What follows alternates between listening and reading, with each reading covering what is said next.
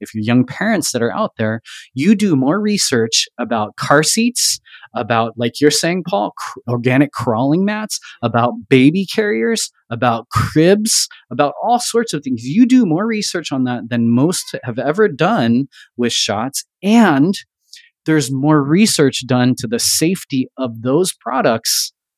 Oh, by far. Because there's liability. That's the end of the game, is that 1986 National Childhood Vaccine Injury Act gave vaccine companies immunity forever for all vaccines. You cannot sue them, right? And because there's no liability, there will never be safety.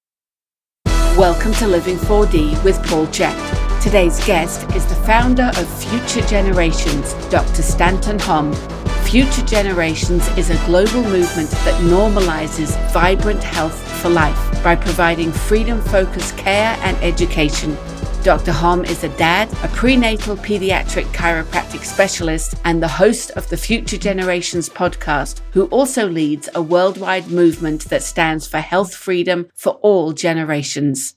If you enjoyed today's episode, please consider leaving us a 5-star rating and a warm review at the top of the show page on Spotify or at the bottom of the show page if you are listening on Apple Podcast. Your opinions matter, and your ratings help us to grow and help more people to be healthy, find freedom of body and mind, and to live their dreams. And now, here is Paul talking with Dr. Stanton Hom about the human truth.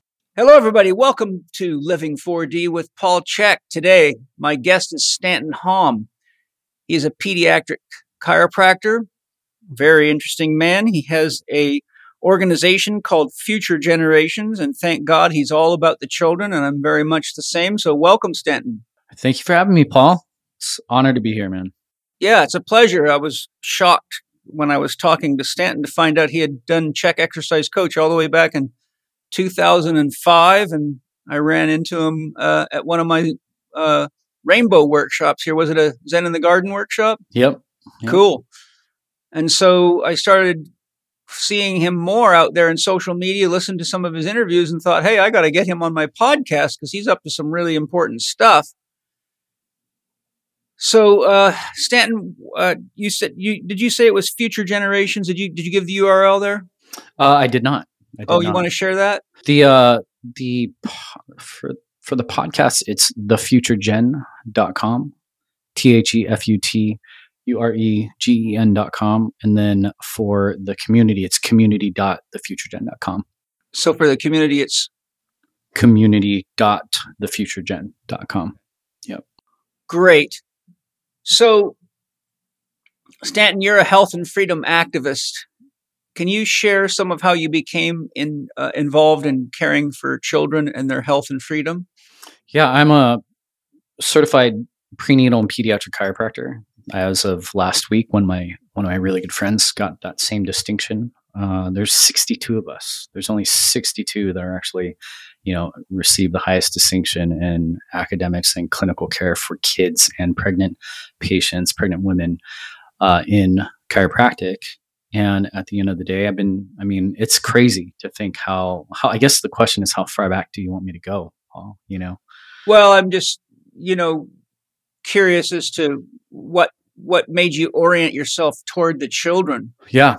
It's kind of why I didn't continue fully with like all of your curriculums, because I started to really think about the kids like very early on, just as far as like, for me, I'm the fourth oldest cousin.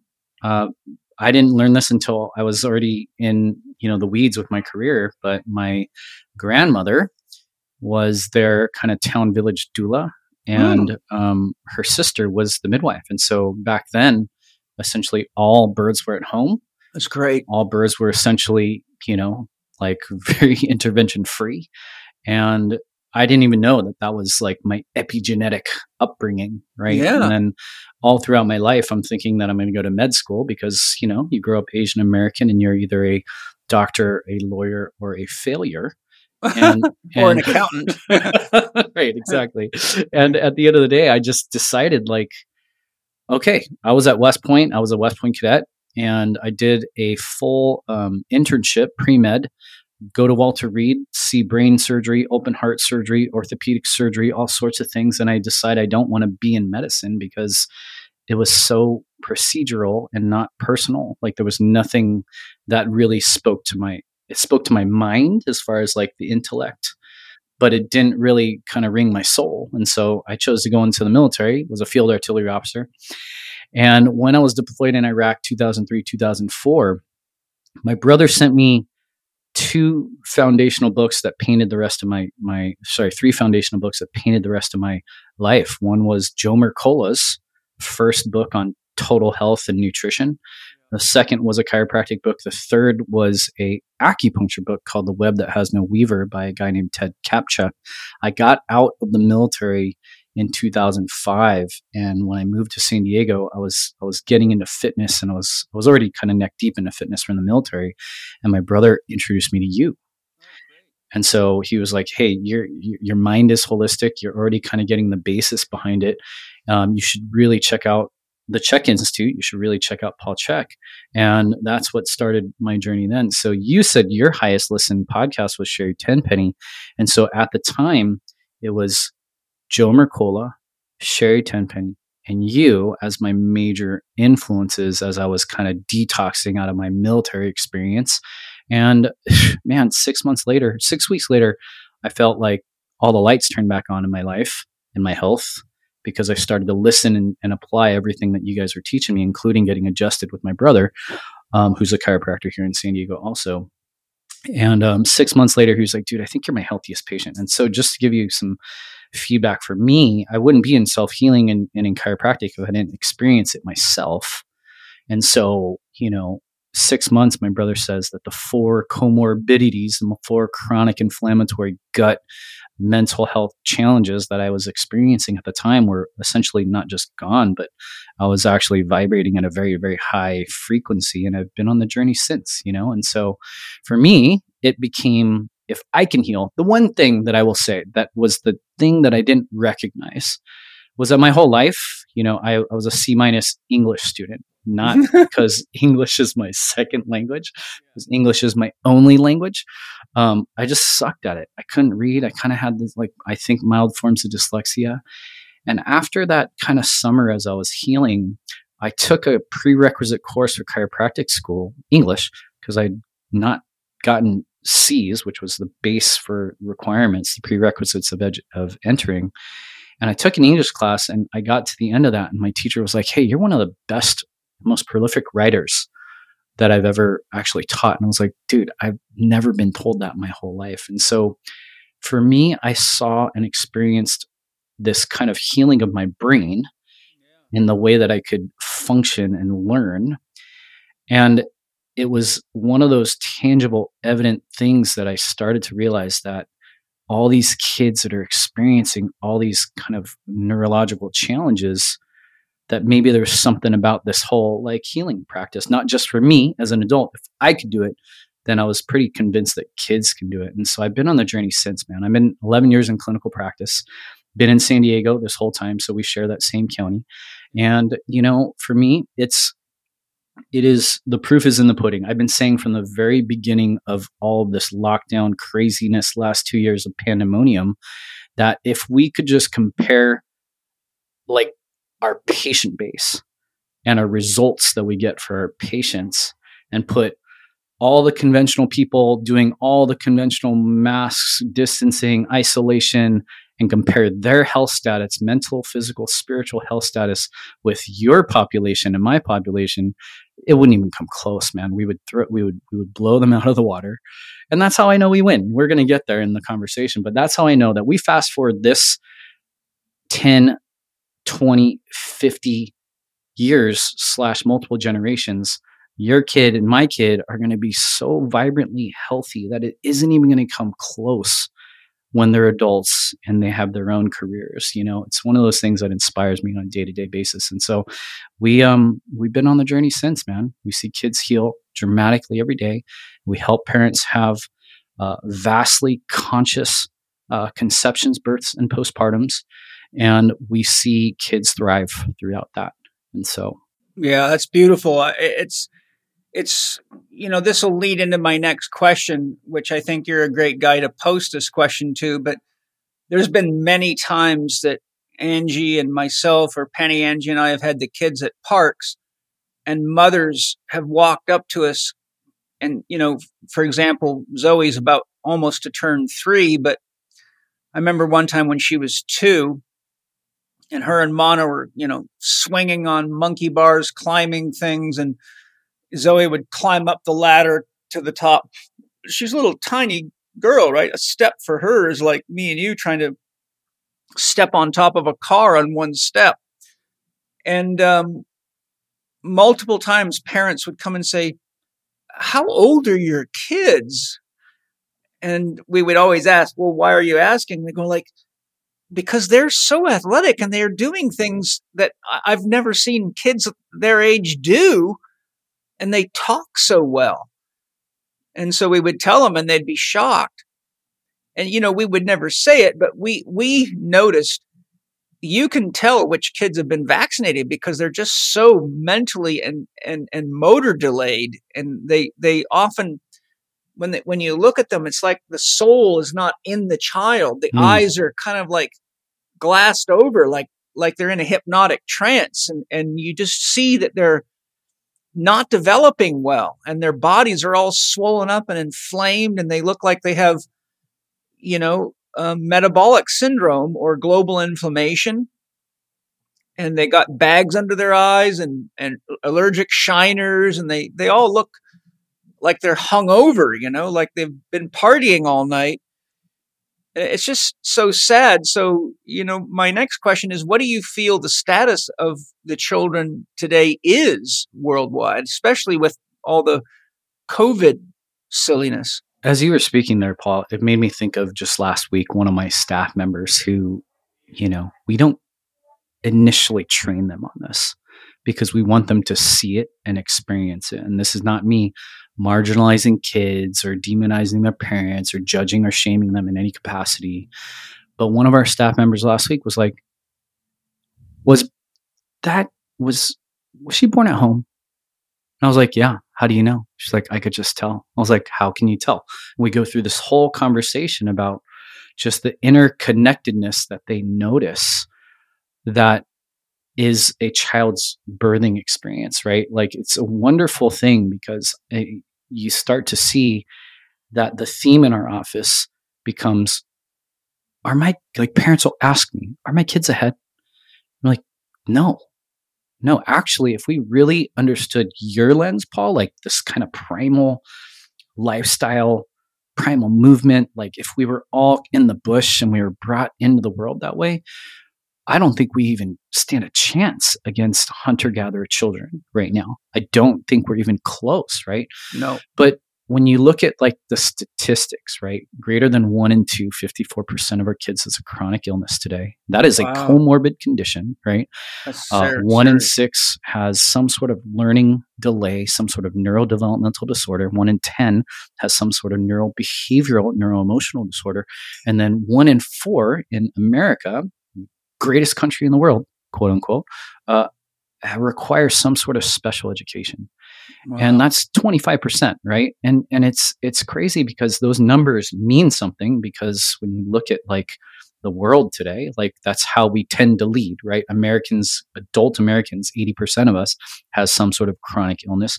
55% has 2, 20% has 3. And then the average death, for COVID was 4.3 or 4.6 comorbid conditions. And at the end of the day, man, like it's no argument.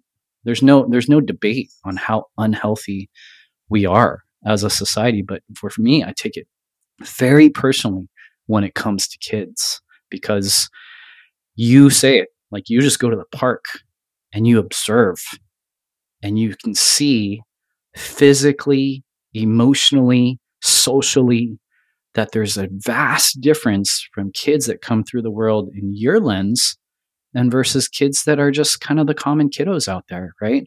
And for me, what drives me crazy is most of it is at the result of conventional medical thinking. And conventional nutritional thinking, which is tied right in there. Totally. They're all in bed together. Unfortunately, it's it's very sad. And what people seem to not think about enough is that our children are our future. I'm 60 years old. My capacity for really being involved in the world and doing the amount of work that I've done in my now 38-year career, almost 40 years I've been doing this. At some point, I not only will I want to, but I need to sort of leave it to others to take over, because I can't forever be burning the candle at both ends, trying to, do all the things that I do. And I want to be able to step back, but we all have to step back. I mean, it's like, to give you an example of what I'm talking about,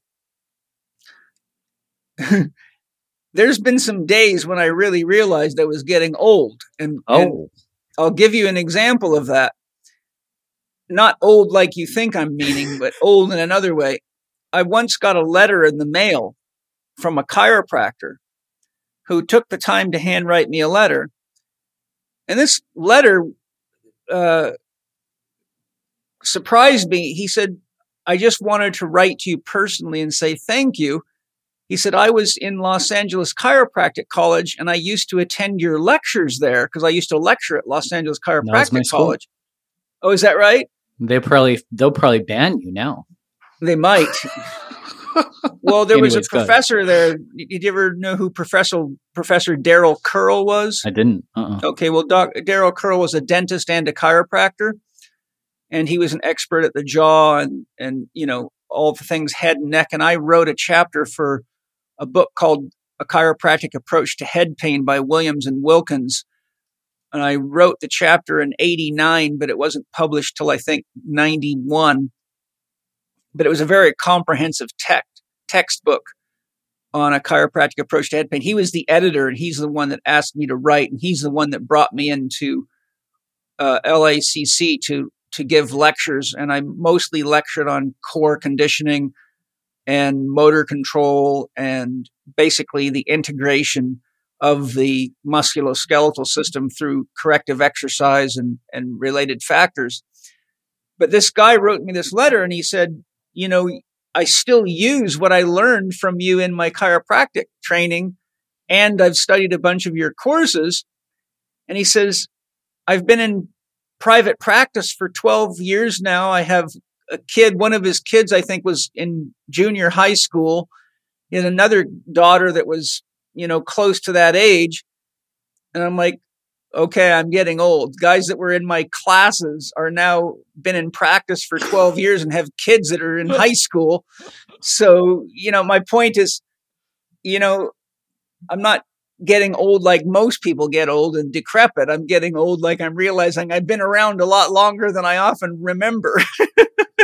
And, to think about what you were saying earlier, because you said relate this back to like COVID, right? The statistics that I rattled off are they're not new. They're old. Yeah. They're 10, 11 years old. That's data that was already a monstrosity of a healthcare crisis. And then let's fast forward to the last 2 years where this was how kids did school, right? And they were allowed to shut cameras off. They weren't even supposed to be there. Some of my kids in my practice say, we didn't even go half the time, not because they didn't like school, but because it was stupid. Like it was this socially isolating experience that they didn't thrive in. So they became, more fluent with their families, and they started to do certain things. And what do we see?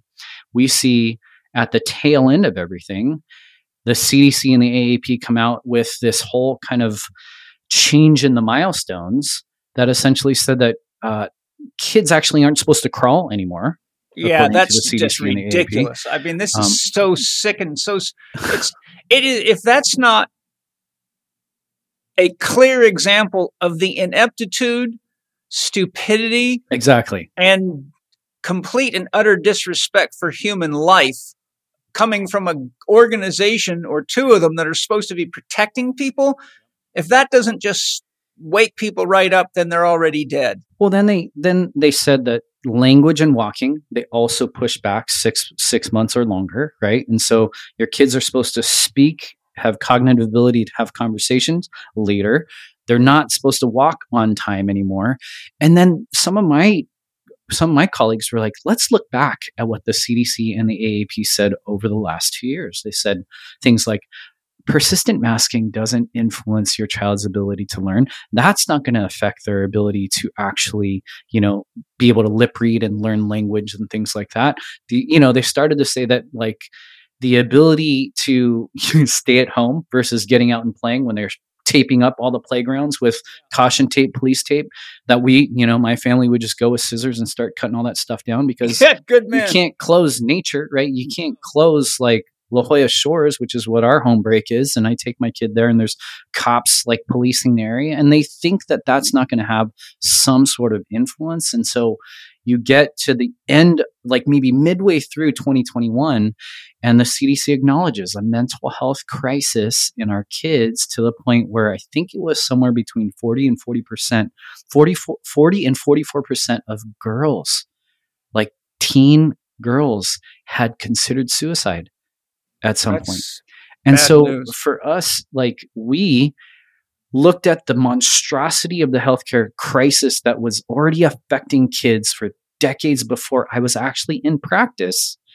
And then I've been speaking to this, helping kids navigate this for the last 10, 12 years. I'm one of those guys. I learned from you 12 years in practice. And I started to speak at the county supervisors saying, who's going to reconcile that? Who's going to reconcile the suicides? Who's going to reconcile the child abuse? Who's going to reconcile the addiction? All the things that they are not counting as far as numbers. I'm not trying to be like a negative Nancy, but the crisis was already here. Parents are already affected by this. The amount of children that are on the rigmarole, love therapists, love speech, love OTs, love PTs, especially when they understand a holistic understanding of the world for our kids.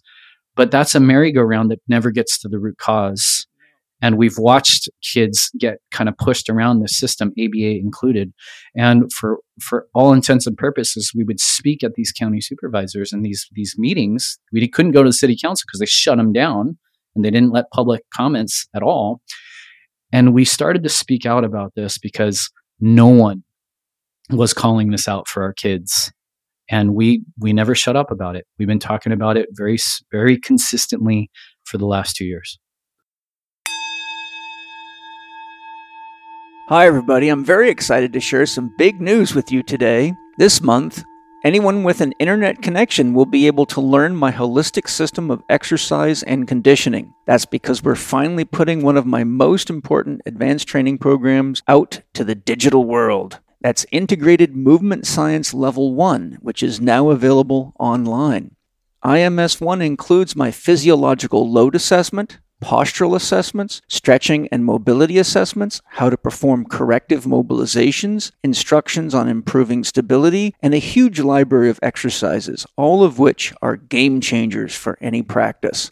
The physiological load assessment alone makes a huge difference in your client results and keeps them from getting injured and progressing more naturally and fully, which results in excellent walk-around marketing for you. Whether you're just getting started in holistic health and performance, or you're looking to upskill, or you just want to stand out from the crowd, IMS-1 is the advanced training you need. To get early notification of the course release and win a 10% discount at the launch, please go to The Check Shop, that's CHEK shop, thecheckshop.com/IMS1 online. That's thecheckshop.com/IMS1 online and sign up. I know you're going to love this program. I've got nothing but excellent feedback for the years I've been running it live, and it's super exciting to be able to share it with you online so you can learn at your own pace anytime, anywhere you have an internet connection. Enjoy. The point I was driving at earlier that I'll conclude is, the reason I brought the story up of the chiropractor that sent me the letter, and I've had several just like it, my oldest son's 41 now, so he's a father and he's out in the world. Wow. I've got a grandchild, his son. So you're probably not any older than my son. How old are you? 43. So you're 43, right? But you're an example of what I would call my education children are now out in the world running clinics and working on professional sports teams and doing all sorts of stuff all over the world in all sorts of different professions. But what if those kids came to me developmentally delayed, sick, couldn't think, couldn't learn? How would I have been able to influence the next generation? And that's what people are not paying attention to. We're actually living Pottinger's cat study live, and we're in right now, the kids are the fourth generation, at least, of processed food eaters. And we can see that anyone that's ever read the book Pottinger's Cats, and if you haven't, it's very important to read, can see that exactly what Pottinger showed happened to the cats by the fourth generation, which they became extinct and started to die off. They lost their motor skills. They lost their sexual preference. They lost their gender identity, meaning that the males were having sex with each other. The females were having sex with each other. They didn't know the difference between a male and a female anymore. He would throw cats up in the air and they would not land on their feet. They would land on their heads and potentially get injured because they had no more righting reflexes and balancing skills. So we're actually in a serious state of devolution.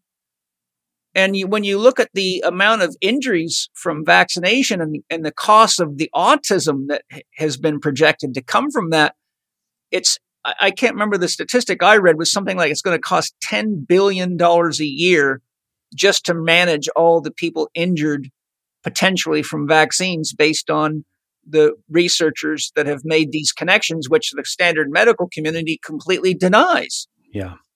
The statistics before 2020 regarding vaccines was that it was a $50 billion industry. Is that what it is? Yeah, I know that's it was real high. But the fallout, the side effects of vaccines was 500 billion.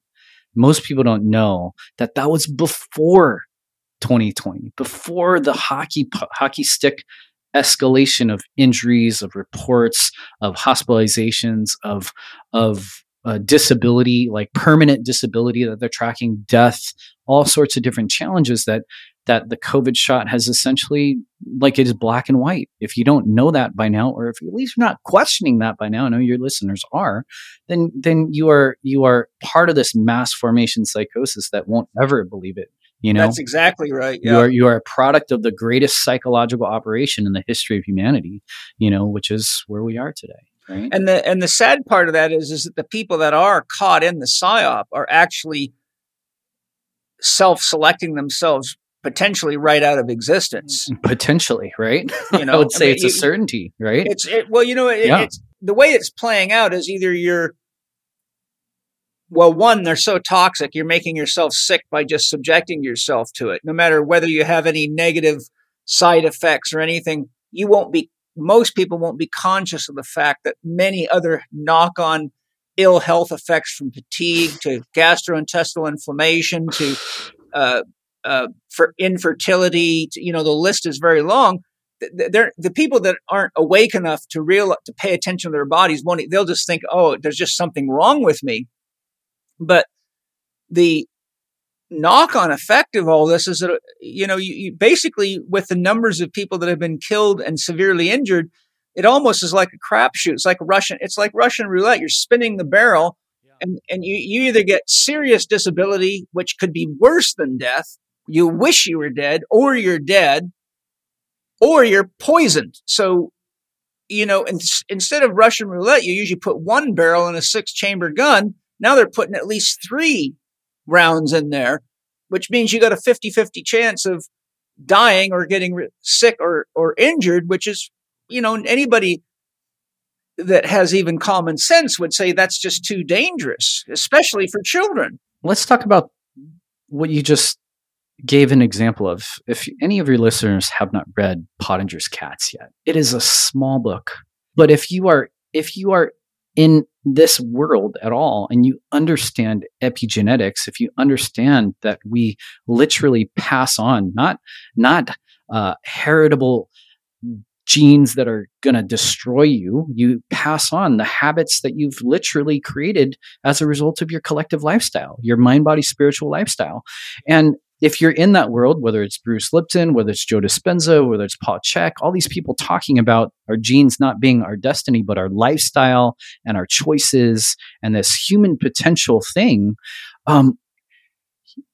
let's look at just the shot from an mRNA perspective. This whole technology that's new, that hasn't been tested, this thing that potentially inserts and changes and manipulates your genes that we will then pass on to future generations. We know that if you've done the research on epigenetics, you understand lifestyle, that your choices today echo into the future some 13 generations. And so Pottinger showed that just cooked meat, wasn't it? Yeah, it was actually meat. And yeah, it was cooked meat and pasteurized milk versus raw milk and raw meat. And it wasn't even he wasn't even distinguishing organic versus non-organic, because that study was done around 1947, if I remember it. So back then, even the worst food was way better than what most people eat today. But when you consider that all he did was cook the meat and pasteurize the milk, and it wiped the cats out within 4 generations, they couldn't reproduce. And then you say, okay, what about what we're doing today? Well, if you look at the side effects of a lot of these vaccines, and the top vaccine experts in the world are saying they go right after the ovaries and the testicles and the brain and the heart. Well, you don't need to be a genius to say, well, what does that mean for your future? It means your reproductive capacity is being shut off and your chances of survival are very low. And you don't need to work very hard to do a little research to find videos of Bill Gates publicly announcing that he's going to use vaccines to lower the population. And then if you go one step further and say, who was Bill Gates' dad? He was a chief of the eugenicist movement. He's a big eugenics guy and was involved in all sorts of shady shit with Rockefeller and setting up the American Medical Association. I'm like, people, like, you're willing to stick anything in your body without even doing the least bit of homework? People do more work to determine whether or not they're going to buy a car or a phone than they've been doing with these very seriously dangerous vaccinations. And all the people that I've talked, somebody asked me the other day, what percentage of my practice got the shot? And I was like, 5. And they're like, really? That's a lot. And I was like, well, those are patients that found me later. They're like the patients before, maybe under 1%. And of those, what was the reason? It wasn't health. It wasn't even fear. They weren't even scared. It was coercion. It was manipulation. It was leveraging their freedom to travel. It was leveraging their ability to work. It was their bosses.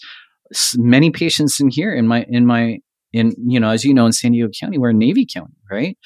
The level of coercion that they've used against our military is absolutely wild to me. Although you and I both know that that's a part of it, right? It's a military industrial complex that. I just saw a statistic on Children's Health Defense, which was quite shocking. Suicides in the military have gone up 300% since COVID started. 300%. That article was probably written by a colleague of mine, an amazing West Point grad, 1997 class, which means she was a senior when I was a plebe, hazing the shit out of me, more than likely. But she's been calling it out from the very beginning. She called out how West Point cadets were coerced. They were put into tents. They were segregated. They were literally like full bird colonels coming in, like hazing them, threatening their careers, threatening their future, threatening schooling, threatening graduation, threatening that she was going to be the one to plunge that needle into their arm and love it. And you're just like, these are our leaders. These are the next generation of leaders. They're literally college students. And here we are. Well, they will normalize. Our saving grace is almost all of them got vaccinated. So, they're not going to be our leaders. Right. They're going to be in a deep state of repentance is what they're going to be in, as many are. And unfortunately, I've seen so many people very close to me not listen to anything I said, no matter how much evidence I gave them. And many of them are now seriously injured. And it's crazy, that even includes people that I love and care about. Same. And it's very, very sad But, this is our adult responsibility. An adult is someone who accepts responsibility for their choices. But the problem is that part of this whole brainwashing campaign in the education system keeps people in a position of being a child and worshiping authority and not thinking for themselves. And this has been going on for thousands of years. And guys like me that pioneer new ideas and think for themselves get attacked. And my whole career has been one attack after another. It's been less in the last 10 years, but the first 30 years was pretty intense. But I just kept telling people, I can back up everything I'm saying. I can prove it to you. I can prove it to you physically. I can prove it to you scientifically.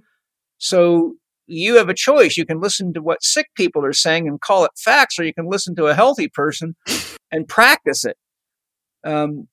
What are 3 or 4 essentials about children that all expecting parents and current parents need to know?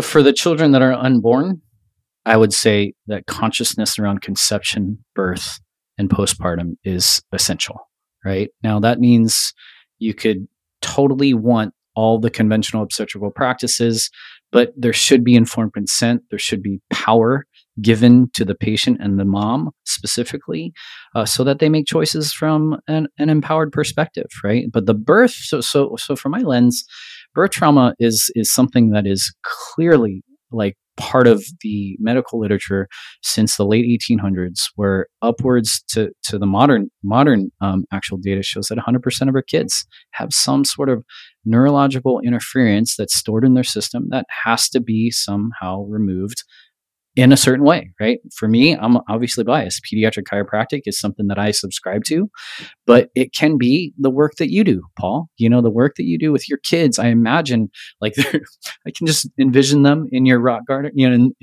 like stacking their own boulders at some point. Oh yeah, they're doing that a lot.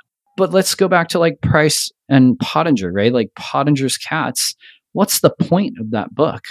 The point of that book is that there's absolutely this radical wisdom in our body that expects what we call in chiropractic an innate lifestyle, a lifestyle that is based upon how our genes have literally evolved over time, and they expect a certain environment, mind, body, spiritual environment, that if you provide that, the body heals optimally, right? So, well, another perspective, instead of using the word expect, it's when you pick up a glove with 5 fingers on it, you expect that your hand will fit into it. But the reality of it is that the hand and the glove are designed for each other. A glove protects a hand, and a hand wears a glove. So the environment is the glove that the human creature is emergent from or emerges within. So when you start putting gloves out there with 4 fingers or 3 fingers or 2 fingers, which would be like missing 4 doctors, right? If you don't have quiet, diet, movement, happiness, and creativity, then your glove's got fingers chopped off of it. So the reality that I'm saying is that what we've done is we've turned the environment into a series of commodities that are objects, and we've taken the life right out of it, which is exactly what this whole scientific, transhumanistic, corporate, poisonous agenda is doing. And they're just turning everything into a commodity and everything. And they're trying to get rid of connection to God, to soul, and biohack everything and control everything. But ultimately, it's all about total control and making the few billionaires on the planet trillionaires at our expense. And so the point I'm making is they keep cutting fingers off the glove or sewing them shut. So now our kids, instead of going out into the environment, like my kids have trees, they've got gardens, they've got a trampoline, they've got a PlayStation area, they've got a Ninja Warrior course, a parkour course, they've got skateboards, they got, everything for their motor development, from balance to coordination to color stimulation to art supplies to musical instruments, everything that a kid should have to explore.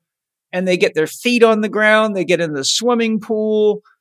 They got animals. They learn, they take care of chickens. They got dogs. Their immune systems are being developed. They're learning what life is. So it was very important for me, Angie, and Penny to put the children in an environment that nurtures and fosters children that are an expression of the environment. But when you put people into sterile buildings and apartment buildings, and then you put masks on their face and you feed them junk food, etc., then what do you got? You've got a kid that's born with 5 fingers, but the environment only has 1 or 2 fingers, and so the rest of it starts to die.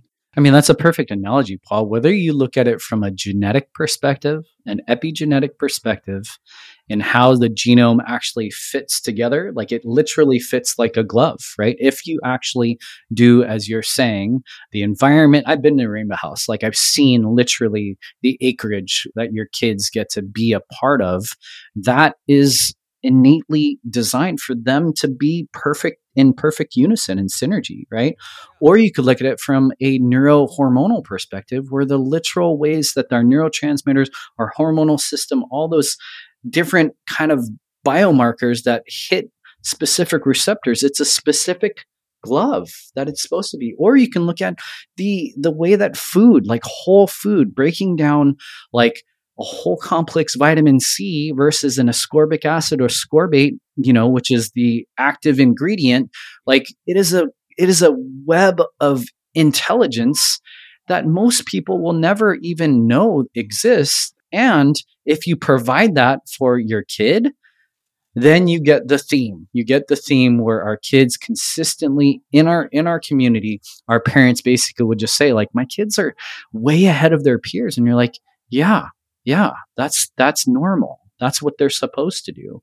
So for me, that the belief system is the first thing, is believing that the only way onto the planet right now is 2 half cells coming together, and that gestational process that a mother's body takes in 9 months transforms, transmutes, transcends this energetic being into a 26 billion cell being without having to consciously control that process.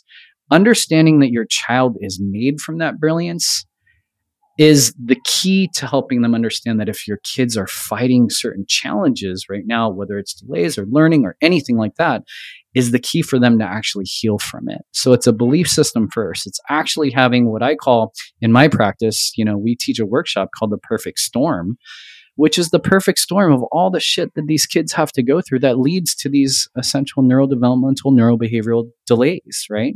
And so for us, you do the opposite of that. You do the opposite of that. Like you're saying, have them live a primal lifestyle, have them live an innate lifestyle. And if they can continually do that, then they end up with the building blocks and the resources that lead to a level of optimum. So I usually use this example, Paul. Let me ask you a question.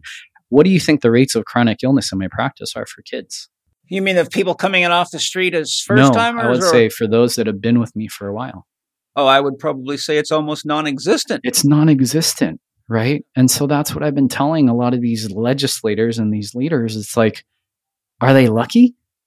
Is it by accident, or is it because we've done a steady level of education and empowering of our parents to help them create an optimal environment for their kids?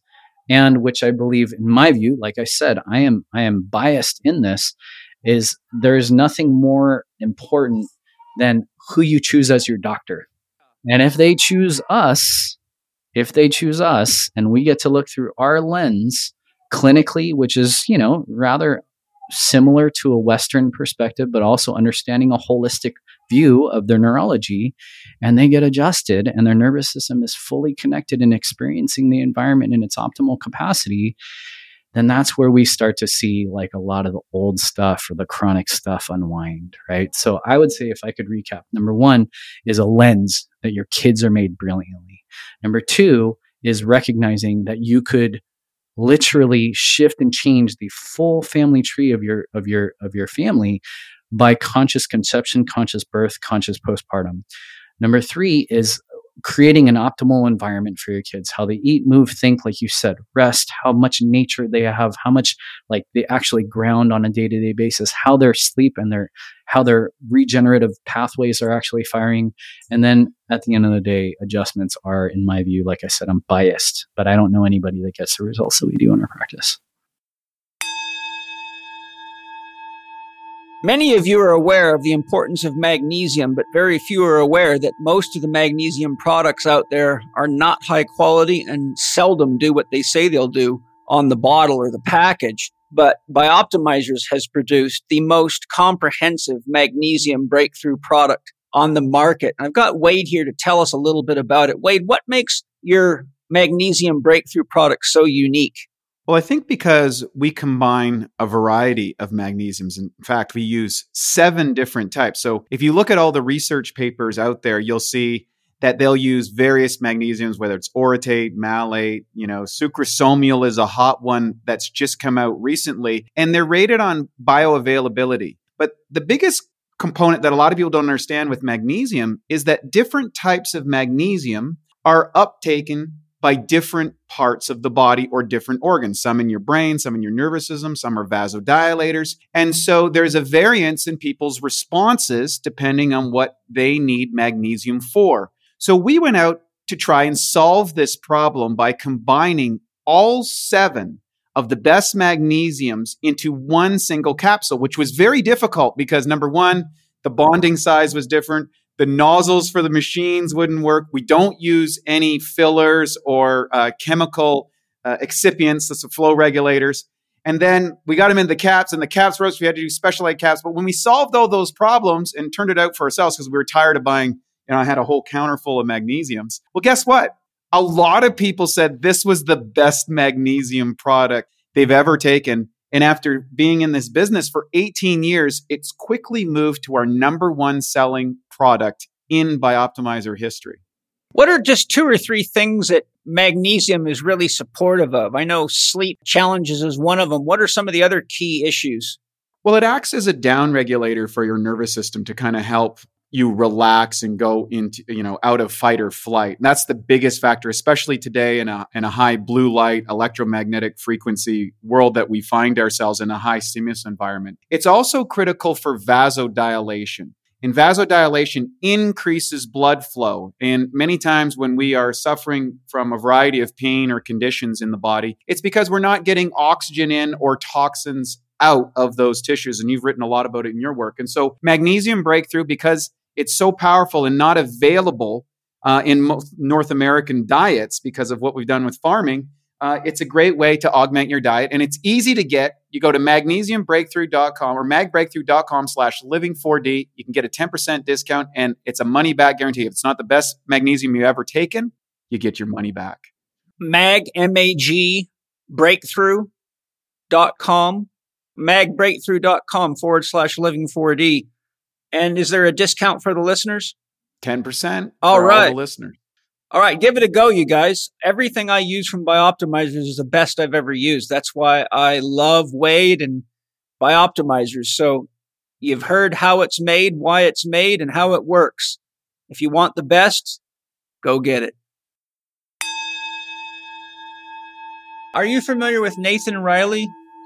Yeah, I love Nathan. Okay, cool. Yeah, because he's our family OBGYN, and he was so blown away by just being around us at the hospital and all the food we brought, the water, the orgone generating pyramids, and how our room felt and how we unplugged any unnecessary electronics and all that. He started snooping into me and came back to me and goes, "Oh my God, you run this health institute?"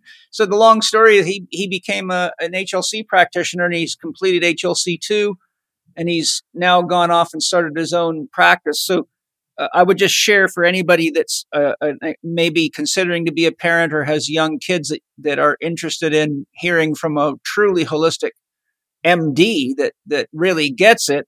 His podcast is the Holistic OBGYN, and he also does consulting for people. And so I've referred a lot of people to him so they at least have a medical doctor that really understands the system, the drugs, the vaccinations, and they can get sound advice from an MD when they want MD advice. Nathan and I were connected through another common friend of ours, is Josh Trent. Oh, cool. Yeah. They connected us too. And Nathan and I, we talked offline and we're like, holy cow, we're like kind of kindred spirits because we feel like both of us through different lenses safeguard the way life is essentially being brought onto the planet. And people like Nathan who understand consciousness around birth, consciousness around conception are, in my opinion, easily some of the most important human beings that exist today. Absolutely. That can really get to the root cause of a lot of the different challenges here. And the sad thing is that people like Nathan that have really devoted themselves to being honest medical doctors have put themselves at great risk. Oh, it's incredible. So they're really, the heroes of our day. Yeah, that's a really important point, Paul, because we're seeing today in California these bills coming out that essentially one of them is saying that they're going to prohibit medical doctors from speaking out. They're going to prohibit it. This is just horse shit. There's no other, and that's a criticism of horse shit because horse shit's useful. It's offensive to horse shit by calling it horse shit, but it's part of why I've been so vocal. Like chiropractors have had unique boards, like our board came out earlier and said, hey, we're an informed consent board. We're not going to shut down your speech. We're not going to talk about we're not going to choose one side versus the other. We're just going to say that you guys need the information. And so I saw people like medical doctors like being attacked and being threatened and being sued for the last 10 years in California because of all the exemptions and those types of things, investigated high priced lawsuits. And they were literally scared to even say a word over the last 2 years. And so people like Nathan who speaks out, like Nathan is a brave man. One of his mentors, who's one of my mentors, Dr. Stuart Fishbein, who is one of his like kind of OB mentors, he speaks out, take great risk. Because the loss and the capacity of losing not only their license, their livelihood, and their reputation, and all those aspects of things is far greater than it actually is for me at this point. Because we have some level of protection and understanding that's a professional level. Well, a very good perspective that I think is important for people to consider is that the more they try to censor us, the more it's an indication that they're losing their battle.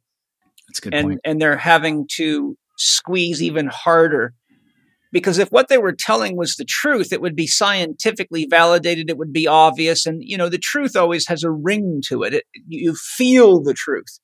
But to the degree that they've got to defame people, deface people, manipulate people, use false fact checkers that are all paid by Bill Gates and people related to the whole agenda, and stop us from communicating, which as a soldier, I know from my basic military strategy, battlefield strategy training, the first thing they taught us, whenever you want to take over an enemy, there's two things you do. You knock out their communications and you cut off their food supply. Well, that's exactly what they're doing to us. Right. They're knocking off our communications and they're cutting off the food supply, which cutting off the food supply, I think, is a good thing because it forces people to start growing their own food and paying attention to where the local farmers are, because it won't be long before there will be nothing in the supermarkets, which, as stressful as it might be to people, it actually could be the greatest thing that ever happened to them. I've got books in my library, multiple books showing that during the First and Second World Wars, when there was food shortages, 50% of people started gardens in their backyard and the rates of disease went through the floor. And as soon as the wars were over and all the processed food factories started up again, then the diseases all just came rushing back. I don't know if you remember that early on, right? Like in 2 years ago, March, when they started it, like people got really scared. Like we never shut down. We never stopped working. We never slowed down in any capacity, but the freeways were empty. Yes. And it was quiet. Yeah. And I started to hear birds in where I live. I live in UTC, so it's highly populated. You don't see that. You don't hear like different varying species. And you started to see like nature come back because we were not polluting the environment. Like we were literally not physically in the environment anymore. And you start to see what's possible by humans not being, in it. But that's exactly what you're saying, right, Paul? It's like, yeah, there were some really, I would venture to guess that your listeners, my community members, look at the last 2 years as, for what it is. We see the truth. We see what they've done. We see the defamation, the demonization, the vilification of all the people that are speaking out. But we also know that there are some deep, deep blessings on recognizing that we've gotten to expose who this enemy is. We've gotten to see how long and how vast and how like the width, breadth, and depth of the agenda. And now many of us are making just these new choices, freeing us from this level of enslavement and system that you never potentially would have if it wasn't for the last 2 years, right? If it wasn't for the craziness that actually happened, it made you question the system. And most of the people that I know that are of our kind of makeup essentially I wouldn't go back. I wouldn't go back to 2019 to the degree that it was, because we were already fucked, Yeah, totally. Yeah. We're on a gangplank heading right for deep water Totally, full of man. sharks. Because even if business was continued as usual, we'll have an environmental crisis of major proportion, probably, honestly, maybe within 10 years. And so, there's a million issues that have to be addressed. But the good news is that, like you said, this is, the devil is always better than the devil you don't know. But at least now we know who the devils are. And so we can make choices about doing something about it. And it's absolutely lovely to see the real doctors realizing they can't practice medicine within the medical system and going off and starting private businesses or network associations and things that allow them the legal ability to practice and do real medicine. And so, like you're saying, there's a lot of blessings inside this kind of murky, ugly situation. And it's been fantastic because we've had just a record number of people coming through Holistic Lifestyle Beautiful. Coach Training and the Institute. And I know many other people, from Kelly Brogan to Sawyer G to Andrew Kaufman, MD. They're all running their own various themes of get healthy programs, and they're booming. So, you always have to look for the light in the dark. And, it's just like in life, every crisis brings an opportunity. And I think one of the things people need to do is focus on the opportunity, not the crisis, or all you do is you just stress yourself to death and end up on in a medical doctor's office where they're trying to force vaccinate you and give you more drugs and the very stuff that led to the crisis in the first place. Now, we talked about the changes in infant development and the crawling stage. I'm curious, what do you think the etiology is of this? I mean, we've talked about the foods, but do you think this is related to vaccines, or do you think it's just a general accumulation? And why would they lower the standards instead of putting an alarm out and saying, we got to do something different because our children are degenerating? Man, I have a couple answers for this. First, I don't know what's worse. Right? The first answer is I see pediatrician influencers, those that have 100-something thousand followers on social media. And they were making comments about how the language thing, that's, I get that. But I don't understand why crawling is essential. I don't understand why crawling is a milestone, right? So that's like, you shake your head, you say it immediately because immediately that the body and the mind and the whole consciousness is a part of it, right? Like, one of the big issues that we have today is that we have a generation of people, humans, that would see a cat crawling weird or a dog with a funny gait, and they'd be like, what is wrong with my animal?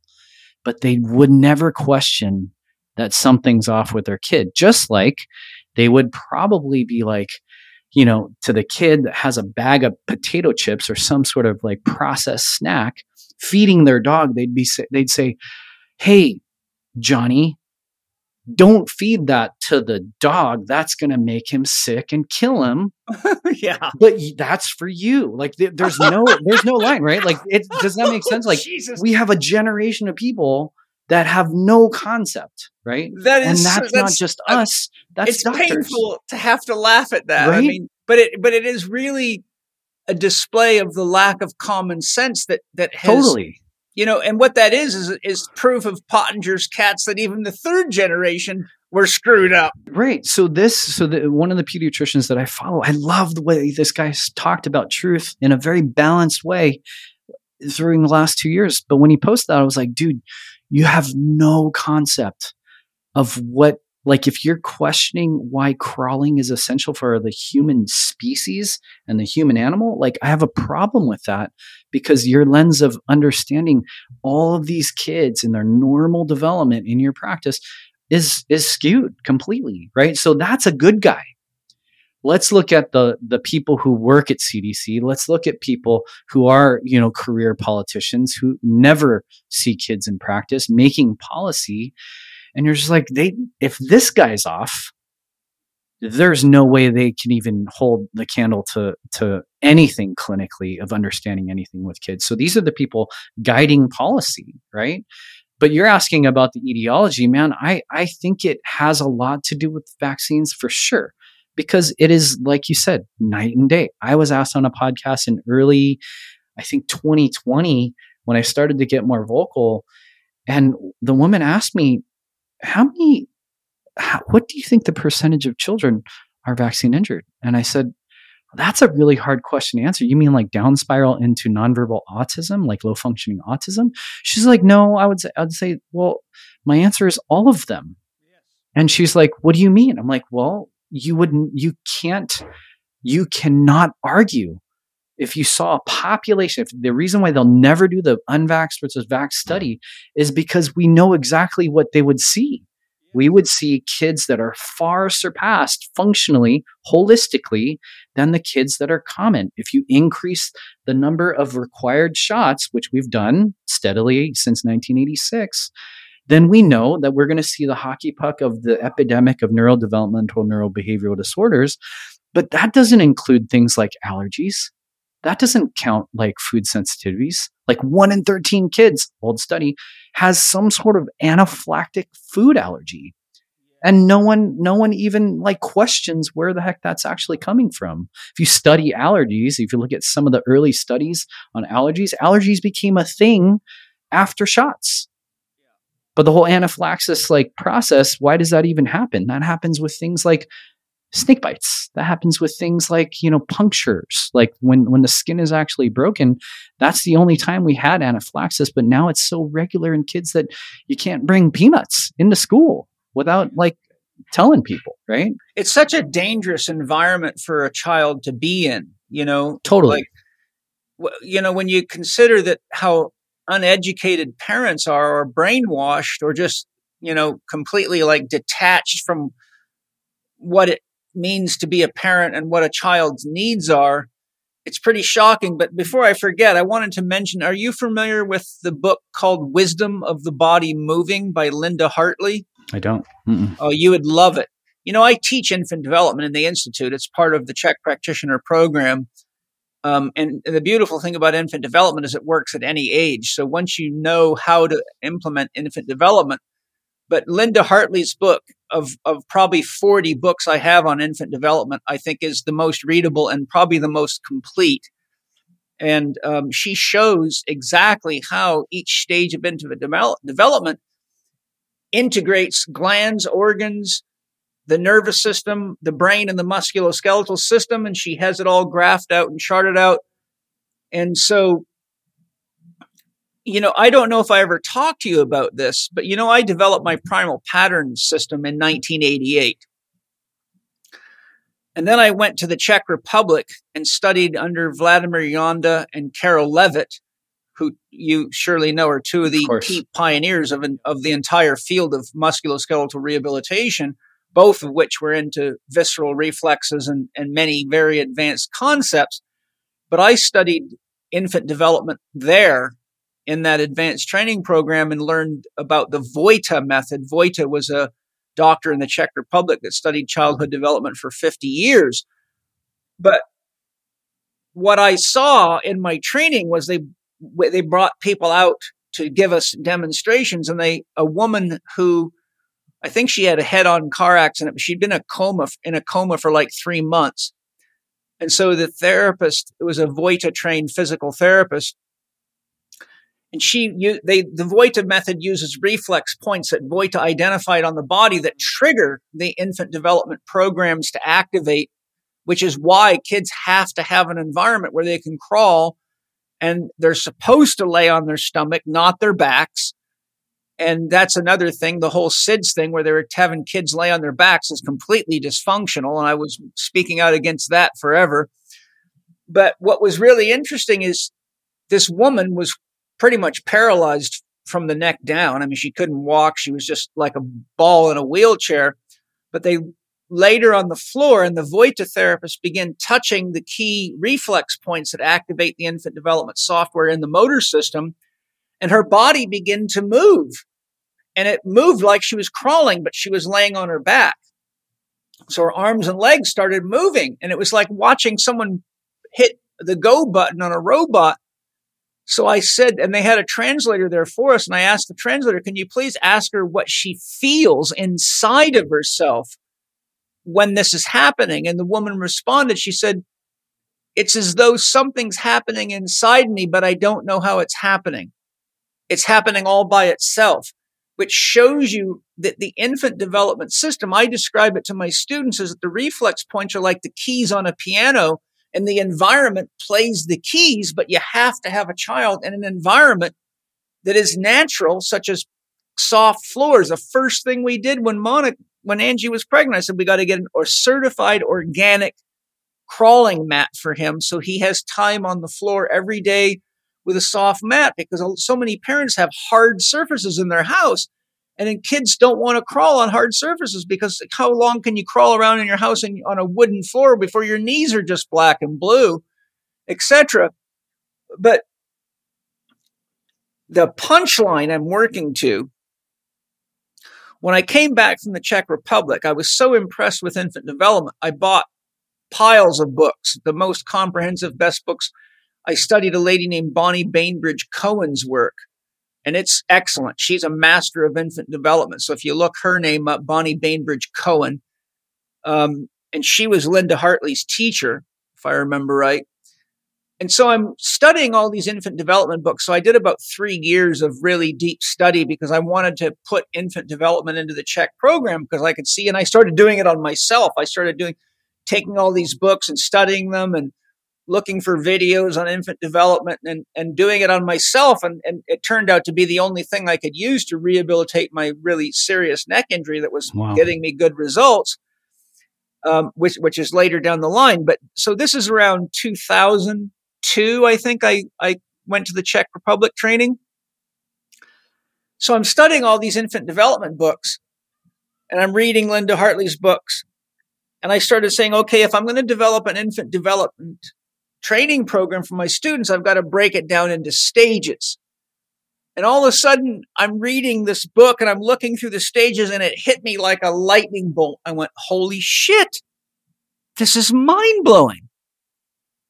You're not going to believe what happened. I recognized that the exact 7 movements that are my primal patterns, which I came to through a completely different analysis, I identified the primal patterns by asking, what movements would we have to do to survive in nature due to the selective pressures of nature? Interesting. And so I then took every exercise that I could think of or find in any book, and I had whiteboards and blackboards covered with the names of all these exercises.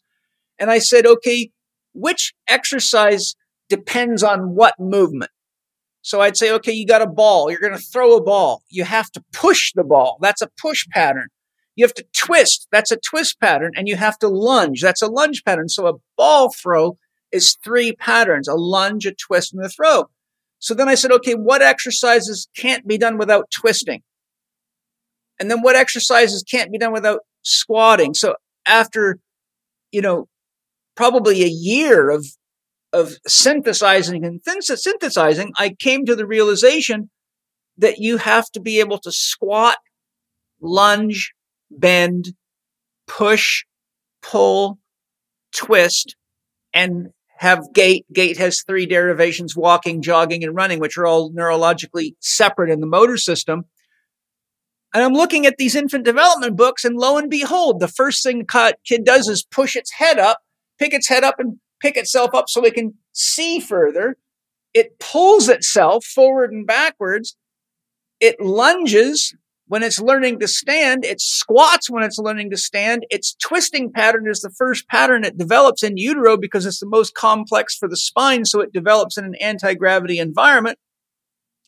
And I went, holy shit, the same 7 patterns are infant development patterns. So then I was able to show my students, if you can't do it on the ground, you won't be able to do it standing upright.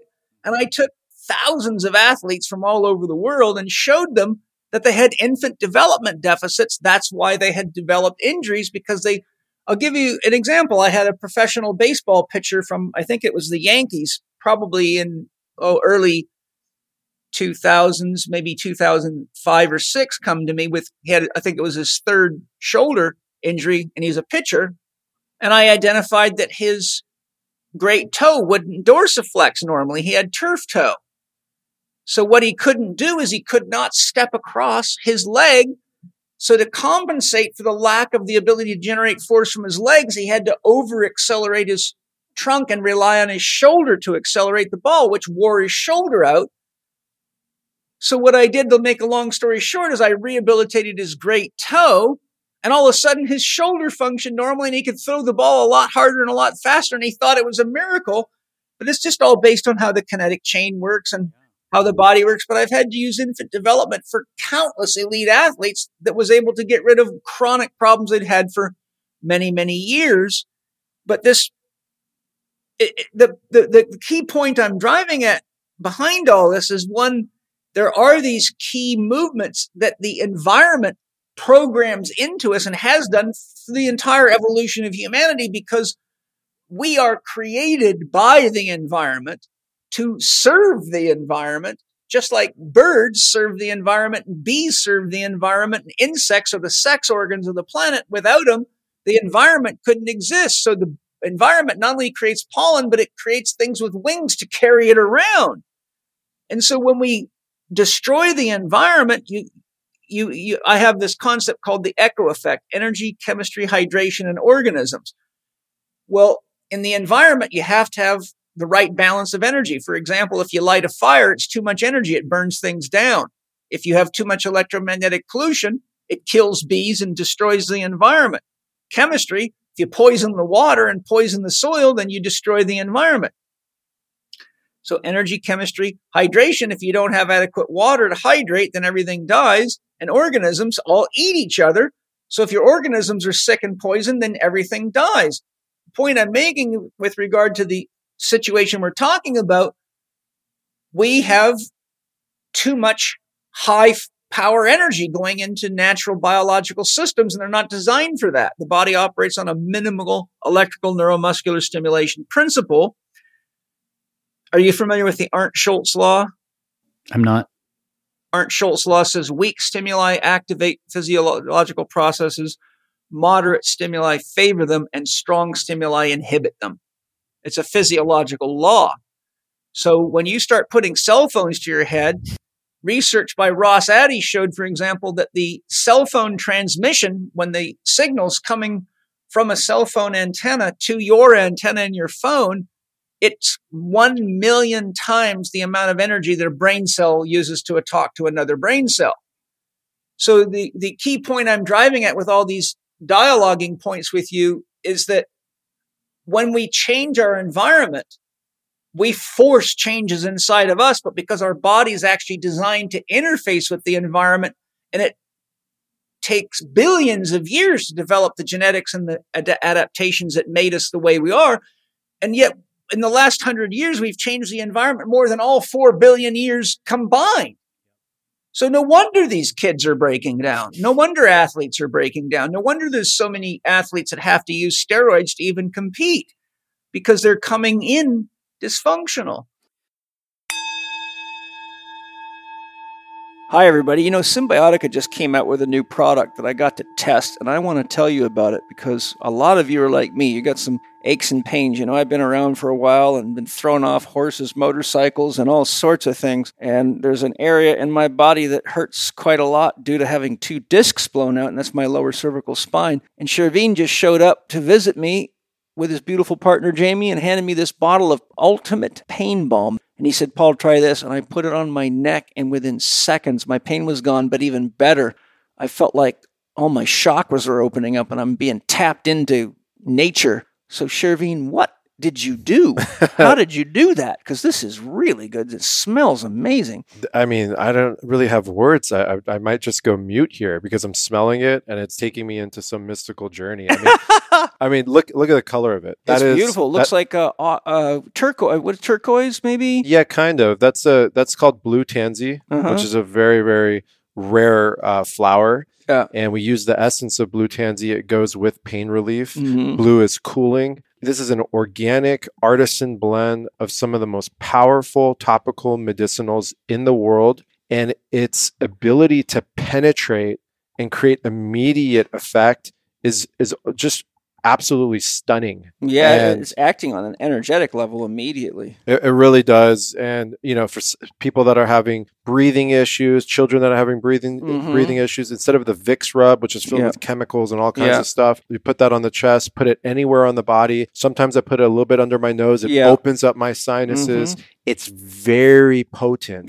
So someone like, men, we don't want to put that on our fingers and put it in our private area, if you know what I mean. Yeah, you have a hot rod. Yeah, absolutely. It's a journey. It's never been done before at this level. It's sitting in Myron glass, just like, most of our stuff. Yeah. And I'm very happy with where we're at with this. People are having the best reviews, and it's a go-to for me every day. So it's great for muscle pain, joint pain, anything else? Burns, cuts, anything. Restricted breathing. Yep, restricted breathing. Put it on the chest. Headaches. A lot of people are getting cluster headaches because they're not mineralized properly or they're out of alignment. This can open up those senses and allow clarity. I look at it as it opens up the highways of life from within. Plus, it's hard to get a good pain balm that's all organic. So Absolutely. It's nice to know you can put something on your body that's clean. Yeah. I can tell you, I tried it. I'm not easy to impress. And I'm sitting here right now with no pain in my neck and this feeling of a fullness of energy.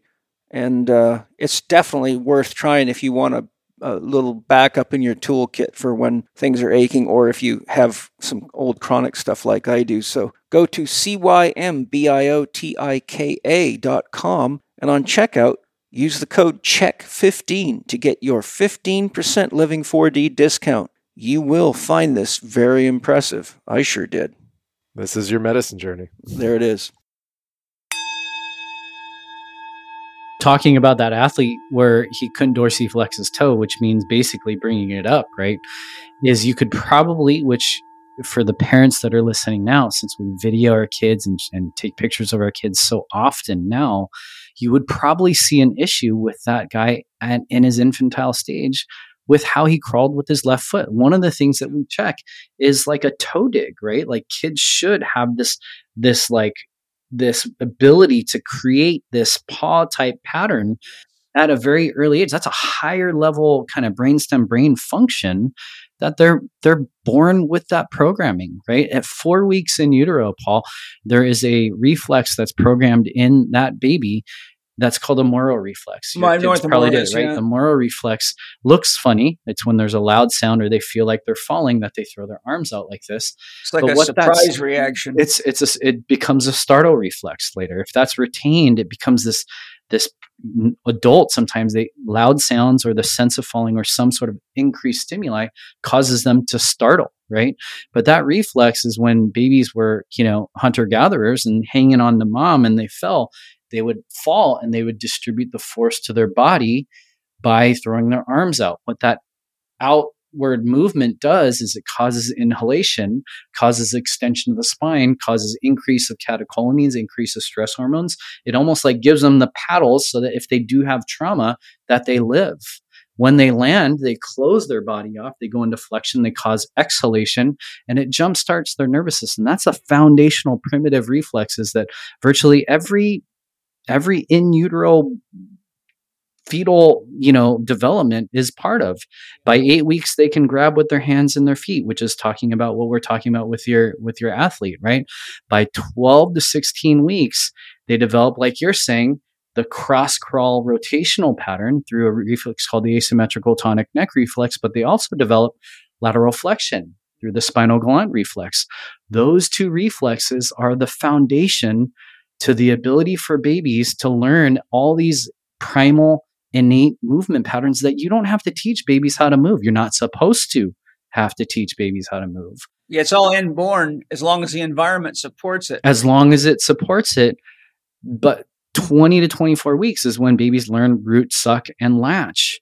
And most people don't recognize that that there are two boobs, not because of like supply, but because the neurodevelopment of babies being able to scan and pan and understand latching and rotating in the biomechanics, the neurobiomechanics of latching on the left breast is the opposite for the right breast. And so a lot of times parents will like, wait, yeah, she only nursed on the left. You're like, interesting. So I bet you would start to see these unique asymmetries that would lead to motor patterns later.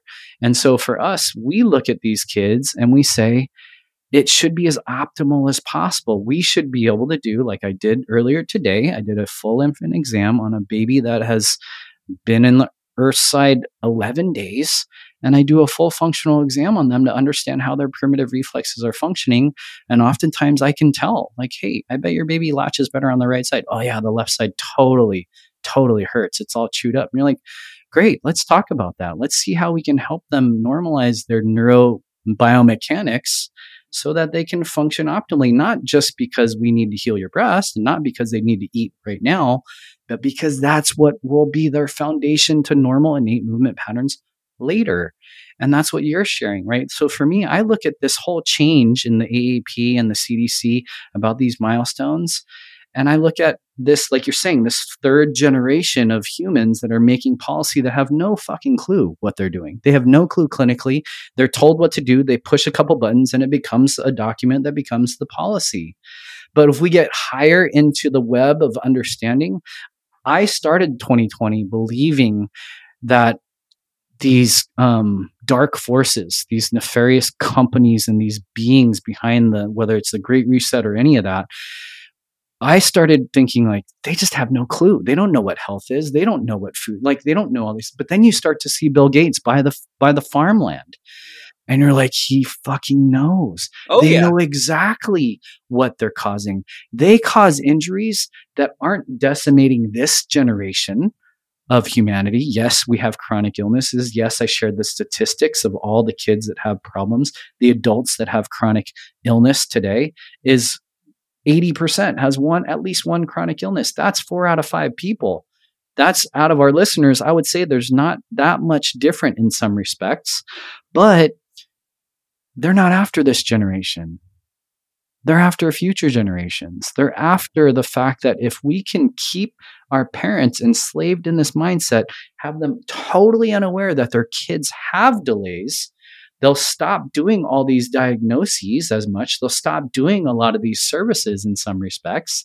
And what they will have is a generation of kids that will never be able to procreate, that will never be able to learn, that will never be able to do all the things that you're talking about. That will be forever a profit center for them. And that will be a slave to the system forever, right? That's the thing that drives me crazy. And so I think it's on one end, they don't know, which is a problem. On the other end is there's a web of psychological operations that is generations deep at this point that are helping continue the enslavement mentally to the pharma system, essentially. Well, here's a thing that I've pondered. I would really love to see an investigation done into the children of the standard American medical doctors, the CDC's children, the people in the CDC, the World Health Organization. And it's interesting, a few years ago, I came across a podcast that was talking to a doctor who was personal friends of Bill Gates' personal physician. And he confided that Bill Gates does not have his children vaccinated. And when questioned about it, he said they don't need it. I'm like, okay, Bill Gates does not get his kids vaccinated. At least this is what I was told through this podcast. Yet here he is trying to demand that everybody else's kids get vaccinated. And I wouldn't doubt if he doesn't even his own junk food either. Although looking at his body, Angie brought a picture of him, a recent picture. And she said, look at, I said, well, the good news is he's going to die pretty soon. So maybe we're safe because he's so full of inflammation that it's just unbelievable. I mean, he's got a belly that's swollen like an alcoholic, and he does not look healthy at all to a skilled eye. Not in any capacity. But there's a thing we haven't talked about that I want to bring up, especially for parents that have children of breastfeeding age, and that is one of the things. One of my key teachers was a man named Mariano Roccabato, who was a professor of dentistry and physiotherapy at the University of Chile in Santiago, Chile. And I studied with him for many years. And he showed us a lot of research on what happens when people bottle feed their children and how it completely disrupts the tongue mechanism, the orofacial mechanism, and the jaw. And he showed that due to the way that a breast is sucked, the jaw has to come forward, catch, and pull. Just like when you milk a cow, you have to start at the top of the tit and work your way down. If you just squeeze a cow's udder, nothing comes out. So a child actually has to rotate its jaw by protruding, sucking, and pulling. And so Mariano Roccabato showed us that that's what work hardens the temporomandibular joint and the temporal bone, which is the thinnest bone in the cranium. And he made a very important statement. He said, if you were to survey all the boxers that are known for having glass jaws, chances are very good you'd find they were all bottle fed because they did not breastfeed. So they didn't develop strength in the temporal bone. And that's the weakest point where the temporomandibular joint right there where I'm brain farting, the mandibular condyle meets the temporal bone. And so if you get hit on the chin, and you're not well developed there, it'll just knock you out because the shock just goes right into your brain and knocks you out. But he showed that the rate of temporomandibular disc degeneration and joint disease was something like 30% higher in people that bottle fed their children than breastfed, because it's not doing the normal work that breastfeeding does. And also breastfeeding is one of the most important initial stages of the infant development process. And so what I do in class is I show my students and anyone listening or watching, if we have a video on this, you can put your fingers right in this space below your skull where your suboccipital muscles are. And if you use one hand and then take your thumb and then suck your thumb like you would normally suck a nipple, you'll see that it fires off your paraspinal muscles. And so what it is, it's actually preconditioning for the postural and the stabilizer muscles to get ready to deal with gravity. But when you use a bottle, then gravity feeds. And the other problem is as bottle nipples wear out, as you know, they crack. So kids get so much flow, they have to start doing what's called a tongue thrust to stop the flow of milk, which then disrupts their orofacial coordination and leads to speech disorders and disfiguration of the face and the jaw. So a lot of parents don't realize this whole thing to push kids into baby formulas and bottle feeding and get them off the breast is one of the most devastating things you can do for the development of the entire body, especially the musculoskeletal system or the motor system of the body. And it leads to kids with all sorts of chronic degenerative changes, movement disorders, discoordination, chronic back pain, neck pain, shoulder pain. And you know, without going into a long discussion, whenever you have dysfunction in the musculoskeletal system, it has a negative effect on the glands and the organs that share innervation through the sympathetic chain. And if you have any inflammation in any gland or organ, it will reflexively shut down blood flow to the muscles that it shares a relationship with, because it wants to make sure blood, oxygen, nutrition get to the injured or sick or inflamed gland and organ. And waste removal happens. So I often show people in the gym, for example, if you go to a lat pull down and just sit there for a few minutes and watch, inevitably within minutes, you'll find someone who can't pull the bar evenly maybe their right arm is pulling harder than their left. And almost always, for example, that would represent inflammation in the stomach, shutting down the scapular adductors and lats on that side. Or you watch people squat, and if they have a problem with their ascending colon or the cecum, which is the appendix, which is very common, then their right hip and leg muscles are shut down because the appendix links to the sciatic distribution. So you'll see that athletes shift away from the side. And then I take them, and one of the things I've done in an example of this is I had one of my level 4 practitioners was working for the Canadian Olympic Committee because they are one of their top skiers several years ago, who was a gold medal hopeful for the Olympics, had back pain for over 2 years, and none of the doctors could figure out what it was. And he analyzed this guy, and he couldn't find any musculoskeletal findings at all. And he called me and said, Paul, this is the strangest case. This guy's got all the symptoms of sciatic pain and an L5 nerve root distribution problem, but his spinal function and his motor function's normal, but he has severe sciatic pain. I said, ask the guy how often he poops and get back to me. So he went and talked to the skier. He said, I poop about once every 3 to 10 days. And I said, well, that's completely dysfunctional. I said, he's probably got fecal material trapped in his colon, and it's causing a reflex inhibition, but the colon reflexes through the sciatic distribution. So I said, here's a simple test you can do.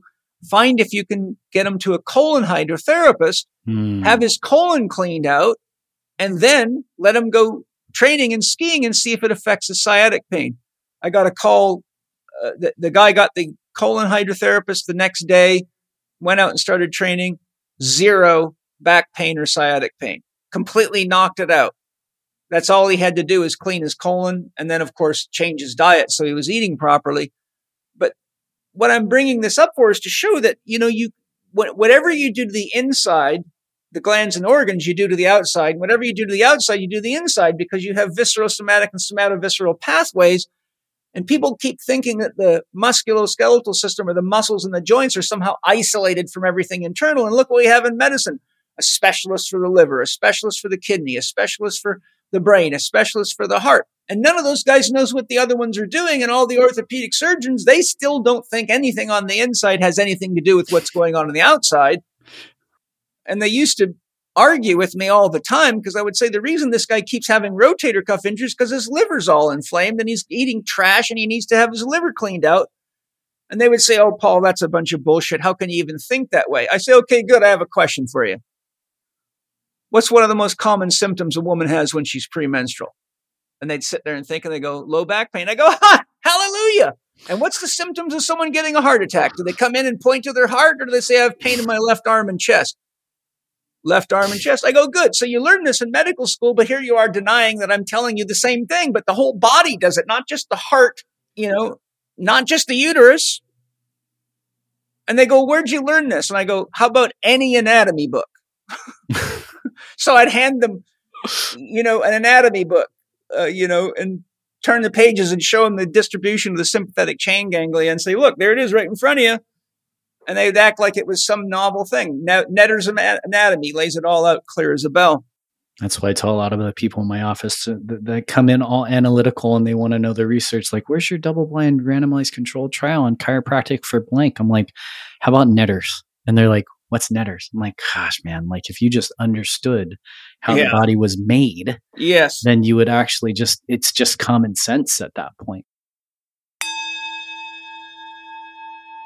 Hi, everybody. Hope you're enjoying the show. I thought I'd take a minute to sing you a little song. Dr. Quiet, she is yin. Know how she loves to bring energy in. She teaches you how to rest, so your energy is always at its best. Hey! And I want to tell you a little secret. You know how I support Dr. Quiet? I use Organifi Gold, and it does some magic to help you sleep deeper and restore better so you can get up and be a freedom fighter first thing in the morning and all through the day. And I got Drew Canoli, who created the product, right here, right now, to tell us why it works so well. Drew, what's so unique about Organifi Gold except the fact that my kids won't stop asking for it? I love this song. Thank you. And I think if we were DJing this, we would do Reishi. Because Reishi, full spectrum, 8-to-1, beta glucans, knock you out. The queen of mushroom. Reishi is one of the most powerful things we can put in our body, especially at night. Helps restore, revitalize. Great for the liver. Yes. So while we sleep, not only are we restoring and repairing the cells, but we're detoxing in the most effective way possible. Yes. And it doesn't have to taste bad. In fact, it could be something you crave. Yeah. And that's Organifi Gold. It tastes like autumn had a baby with a marshmallow. Every time I have it, it just knocks me out. I've literally tracked it with my Whoop, my Oura Ring, and it adds another hour to an hour and a half of deep sleep. That's great. REM and deep every single night. You know what's also really cool? Reishi is a wise man. It's not only the name of a mushroom, but a reishi is a wise man. Oh, true story. Yeah. Yeah, I love that. It's absolutely true. I'm not pulling your leg. And how much wisdom have you and I gained from night school? A lot of wisdom. Yep. Yes, and you gain a lot when you can't sleep. You go, what am I doing wrong? And how do I get it fixed up? So, hey, one time when I was visiting you at your house, you made me a Organifi Gold as a hot tea, and I'd never realized you could make it hot. It's the best way. And I was like blown away. I'm like, wow, this is incredibly good. It tastes like dessert. Mm-hmm. But unlike most sweet things, if you take sweet stuff at night, you can't sleep very well, and it jacks you up. But this stuff was just so relaxing and so amazing. I was like, wow, this is incredible. And I know you're allergic to coconut. Yeah. Right? So, but what I like to do, and this is when I'm being bad, you see, there's a much bigger cannoli than the cannoli you see today. I would eat ice cream and all kinds of comfort food because I'm from Michigan. Uh-huh. But one thing that put my cravings in check, I take a little Cocoa Whip. Yeah. I put it on top of this that's golden nice. tea. Okay. It is the best drink at night you could ever have. It's amazing. Yeah. I'm intolerant. I'm not allergic, so I did try it. It just makes me feel stressed, but I found that, if I don't overdo it, I'm good to go. Mm-hmm. So I'm really excited to have everybody try Organifi Gold because we all need to sleep deep and pay attention to what our soul tells us while we dream so we can work together to make this world a beautiful place for everybody and get our freedom back and get rid of the toxins in the government and other things we need to do. So it starts with good nutrition. Go to Organifi.com, Organifi.com, and get your Organifi Gold. And while you're there, use the code CHEK20 in all caps to get your 20% discount because we want you on our freedom fighting team right now. Love you guys. Enjoy Organifi Gold. I think I get what your question is, Paul, because it's about nursing, right? It's about breastfeeding. Well, it wasn't a question. I was really just making a statement to share. I figured you already knew this, but I wanted to make sure that anyone that's got a small child does not get convinced in bottle feeding because it is dangerous and it is not the same as breastfeeding, and it can lead to long-term chronic problems. It can lead to digestive trouble. It can lead to problems with the temporomandibular joint, facial growth and development, and a long, long list of other things. But so I was just sharing that and just to get your thoughts on that. Well, yeah, I mean, we could go as far as to say that suboccipital triangle and those areas of the spine have the highest concentration of mechanoreceptors of the whole body, in a sense that mechanoreceptors are what tell our brain where our body is in space and where the space is in relationship to our body. And so if babies only nurse on one side, or if they don't nurse, or if they're, and this is not to marginalize moms who have had these types of challenges because it is so common today. One, because they are immediately in the hospital, just say, hey, they're hungry, just give them some formula. And then babies get used to that. And then they normalize it. And they basically just like the percentage of successful breastfeeding at this stage is really, really alarming, right? And when we're talking about the foundation neurophysiologically, neurohormonally, I've always educated my parents to say that breastfeeding is not just about food. It's not just about metabolism and intake. It's not just about efficiency. It's also about oxytocin. It's also about understanding that the neurohormonal cascade of a latch to a breast for mom and baby, and that mom's wisdom in her body, if she senses through the chemoreceptors on her skin, on the breast tissue, something inflammatory off, or if they, through the thermoreceptors of the breast tissue, or if mom smells a poopy diaper that's off, she will innately change the content of her milk to therefore take care of the immediate needs of the baby. And so it couldn't be overstated. What you're saying is exactly right in terms of like the neurobiomechanics of the cranium, of the jaw, of the structure of it, but I would say that it's far more vast, but it's exactly what we're talking about, right, Paul? Like AAP CDC says, yeah, you don't have to crawl. Why do humans have to crawl? No big deal, right? But long before that, pediatricians and the formula companies and the food industry have been saying this synthetic industrial made chemical derived milk is better than your breast. And, it's crazy because maybe another gift of this shortage of I don't know if you heard about that. There's a shortage of baby formula. Well, that's good. Right. So that could actually be a blessing in disguise for a lot of these moms and challenge them to push through these processes so that they can actually have successful nursing. It's a huge, huge, huge thing in our world that it is a holistic cascade of benefits that babies receive as a result of successful nursing. And I would even go as far as to say that the crawling would be based upon them being able to nurse efficiently, effectively, comfortably on both sides in multiple types of latches. When moms are new with little ones at home, a lot of times you have a lactation consultant that says, just wait till they're 1 or they're 1.5, and they're like acrobat nursing and they're keeping their latch, doing all sorts of crazy things. Like you said, these muscles right here are foundational for our relationship with gravity, period.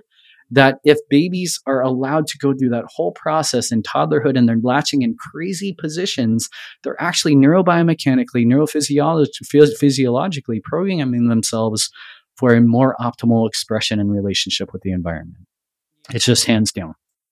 Now, since there's a shortage of baby formula, maybe it's helpful to share some resources. I know Sally Fallon's book, Nourishing Traditions, offers a few recipes for ways you can make something that would replace mother's milk. Because one of the things that I've noticed a lot today is that a lot of women aren't producing milk like they should be. That's true. And that's a bit of a problem. I've run into probably 50 cases in the last 10 years where a woman's got an infant, but she can't produce any milk. So I think that has to do with the poor health that many parents are into. And I think, Nathan Riley and I have talked about this on a couple of podcasts, but I think it's really important for people to realize if they want to have children, they've really got to get in very, very good physical shape, detox their bodies, and really study books like my book, How to Eat, Move, and Be Healthy, so they learn the basics of how to eat. But are there any other books that you would recommend that might have food options or ways to make things that are comparable to mother's milk for women that can't produce it? I would say that the only resource I trust at this stage is Sally Fallon's Nourishing Traditions book. She's the founder and president of the Weston A. Price Foundation. We had her on our podcast. She is fantastic. She is a fierce activist at not this stage, but for many, many years in this movement. But her recipe on human-made formula is easily still, in my opinion, the standard. There just isn't anything outside right now that isn't somehow pasteurized, that isn't somehow processed in ways. There is a company, I believe in California, in Long Beach, I want to say, I forget the name of it, that actually made formula from her recipe that was actually sold, good. With her specific recipe. I can't remember that right now. Once I get it, I'll send that over to you. But I would say there's no better resource. Nourishing Traditions is the gospel, in my opinion, in terms of like how to just, it was biohacking before biohacking was a thing, bone broth before bone broth was a superfood. It was promoting things that were so largely important from an ancestral perspective, but also from a holistic health and optimal health perspective. But she has a child and baby care book, Nourishing Traditions, Baby and Child Care. It was co-authored. It was Sally Fallon and co-authored with Tom Cowan. And that book is fantastic. It talks about how to introduce solids, how to do it and where, the importance of organs and glands and actual the whole animal versus, just giving them certain parts of the animal.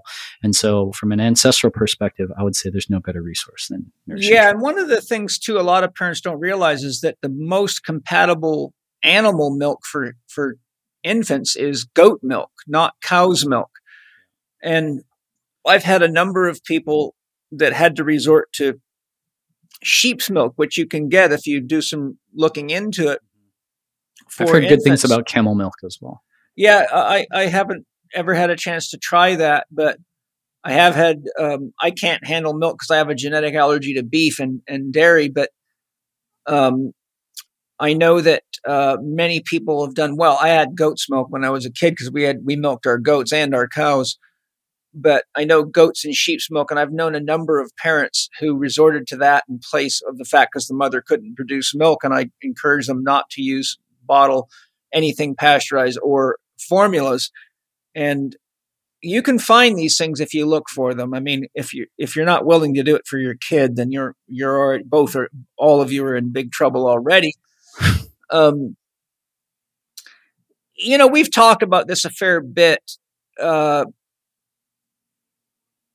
If there's anything, my podcast with Sherry Tenpenny goes into this a lot, as you know, but if there's any kind of warnings you would make for parents with regard to vaccination of children, what are maybe 2 or 3 things that you could say are bullet points they should all be aware of?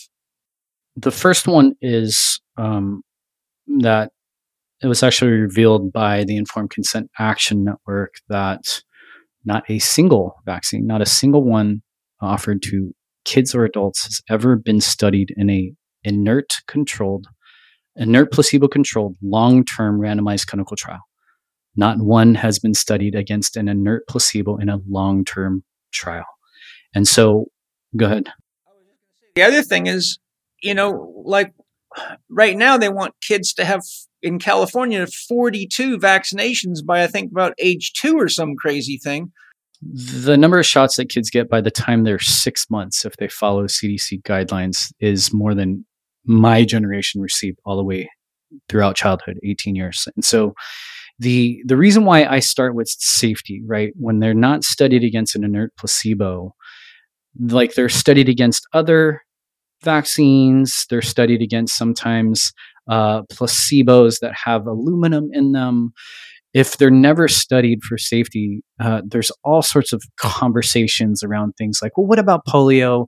What about measles? What about, smallpox? And in our world, as healthcare providers, our oath isn't about effectiveness on whether or not things work, quote unquote, because I don't think they work. But it's about safety, right? Our oath is first do no harm. Our oath is the Hippocratic Oath. Our oath, as Nuremberg trial says, is informed consent, giving people information. And so one thing that I know is that when there is no study in a long-term inert controlled placebo trial, then there is safety is at best, it's unknown.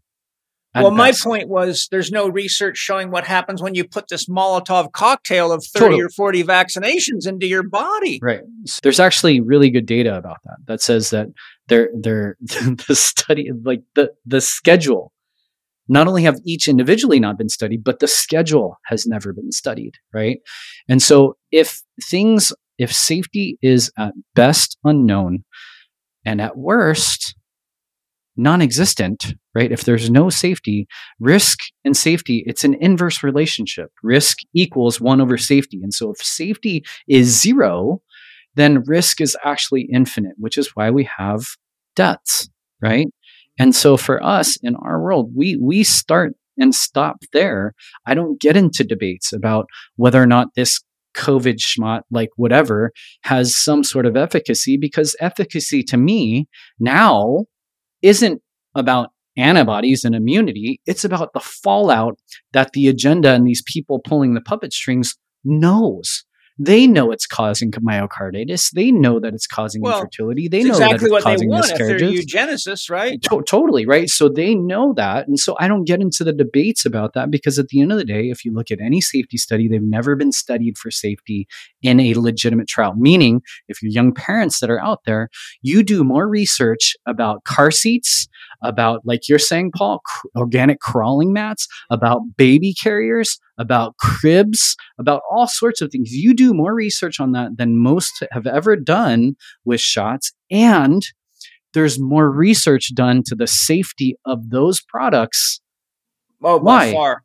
Because there's liability. That's the end of the game, is that 1986 National Childhood Vaccine Injury Act gave vaccine companies immunity forever for all vaccines, you cannot sue them, right? And because there's no liability, there will never be safety.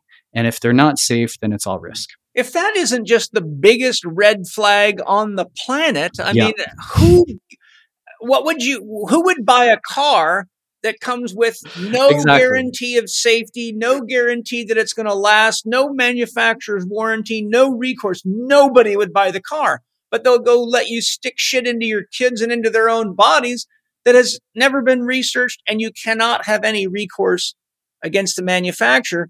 And even the information coming out on all the COVID vaccinations, finding plants that were dirty, not well maintained, vials with toxic stuff in them, shit that they've never seen in any vaccination ever in the history of man, stuff that couldn't even be identified. Yeah, we're not even science. Talking about like the nanotechnology that's actually essentially alive in people, or the magnetism that we're seeing in a lot of people. Of course, and that gets denied. And when you talk about that, oh, you're crazy.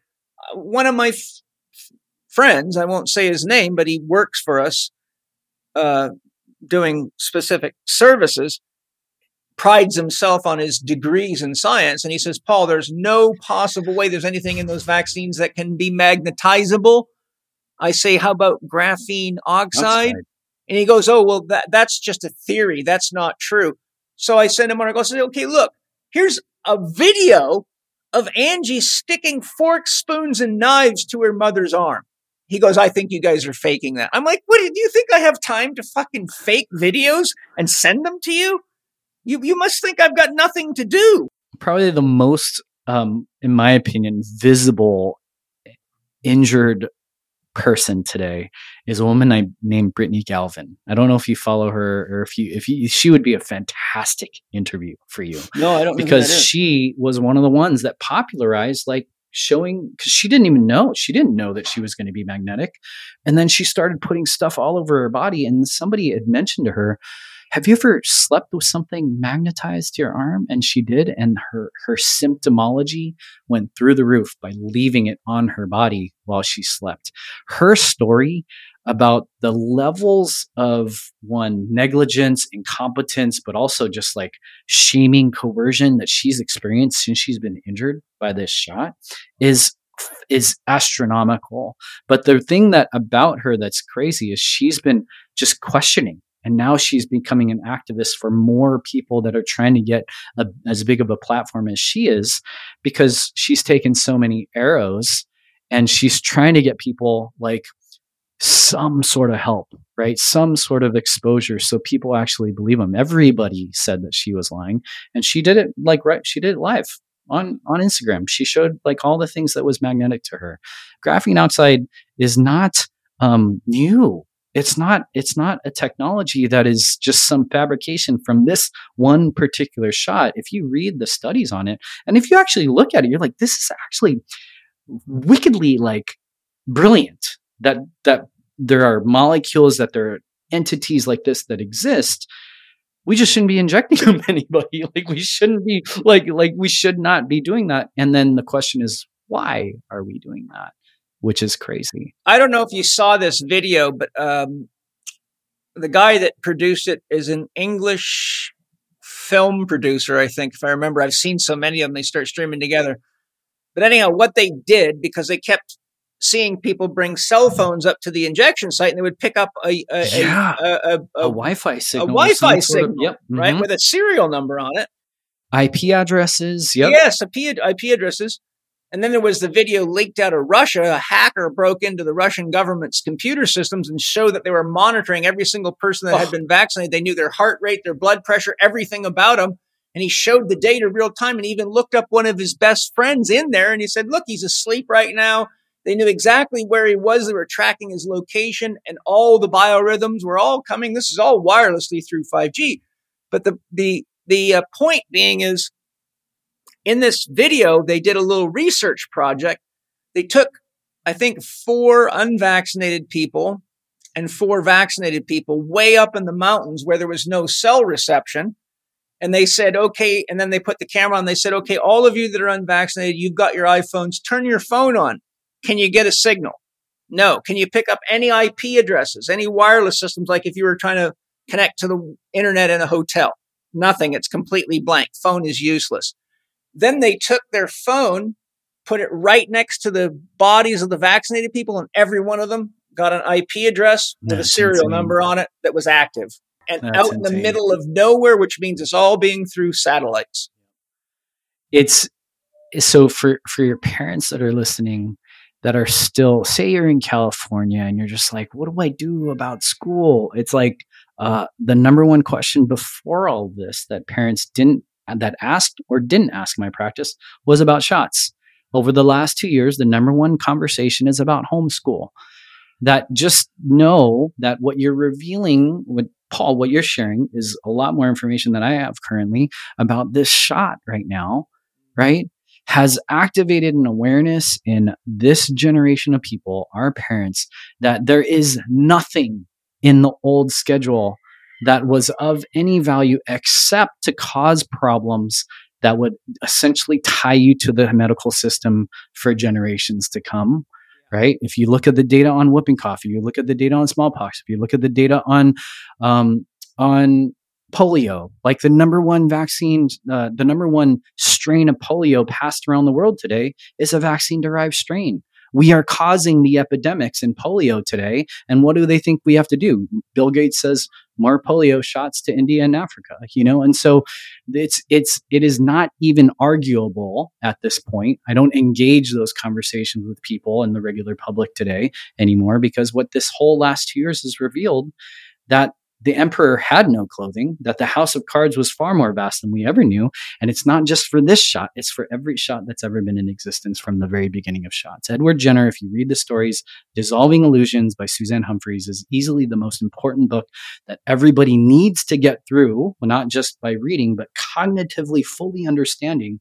She goes through Edward Jenner and smallpox in a way that's more vast than I've ever actually heard, and goes through polio, the big ones that they all kind of justify the entire schedule. And at the end of the day, like you said, Paul, like no one studied one, but they've never studied them all together. And what we know for a fact is it's not just the statistics I put out earlier. It's all the subclinical stuff of dysfunction that will never be diagnosed. And they will never, parents will never know that they were from shots. If they tried to study them all, the problem was they wouldn't be able to study it because it would kill every animal that they vaccinated like that. There would be no subjects left, kind of like Fauci's remdesivir. If there's only 2 studies on that, and both of them, at least one, if not both, had to be stopped because it was harming the people that were in the studies so badly. That's what's great. I mean, you brought up Sherry Tenpenny, and so back in the day, in 2005, my brother gave me, like I said, Mercola's book, gave me Sherry Tenpenny's DVDs that I still have in my office cabinets right behind me, and your book. Like I've been studying the disinformation, people from the very beginning, and that's essentially how I've made my whole career, was based off these pseudoscientific, but actually the only people doing the real work. And I'm grateful for you for that. I'm grateful for you being out there doing what you're doing. And just because I don't want to keep you too late, do you work with parents and children via the web at a distance, or do they have to come? Do you only do work, physical, in-person work? Our practice is only physical work. However, in the last, I would say 6 months, we've had more requests. And based upon the care model that we provide, it is in person. And so we just had, on Thursday, I have a call with a parent who only wants to work with us from New York. And so they're going to Zoom in, we're going to do a consultation, and they have already committed that if they feel that this is a viable strategy for the healing of their kid, that they're going to fly out here, live here for the duration of the care that we provide. And then we're going to find them some resources at home. And so if people follow me on Instagram, on my link in my bio, I have resources for databases for people.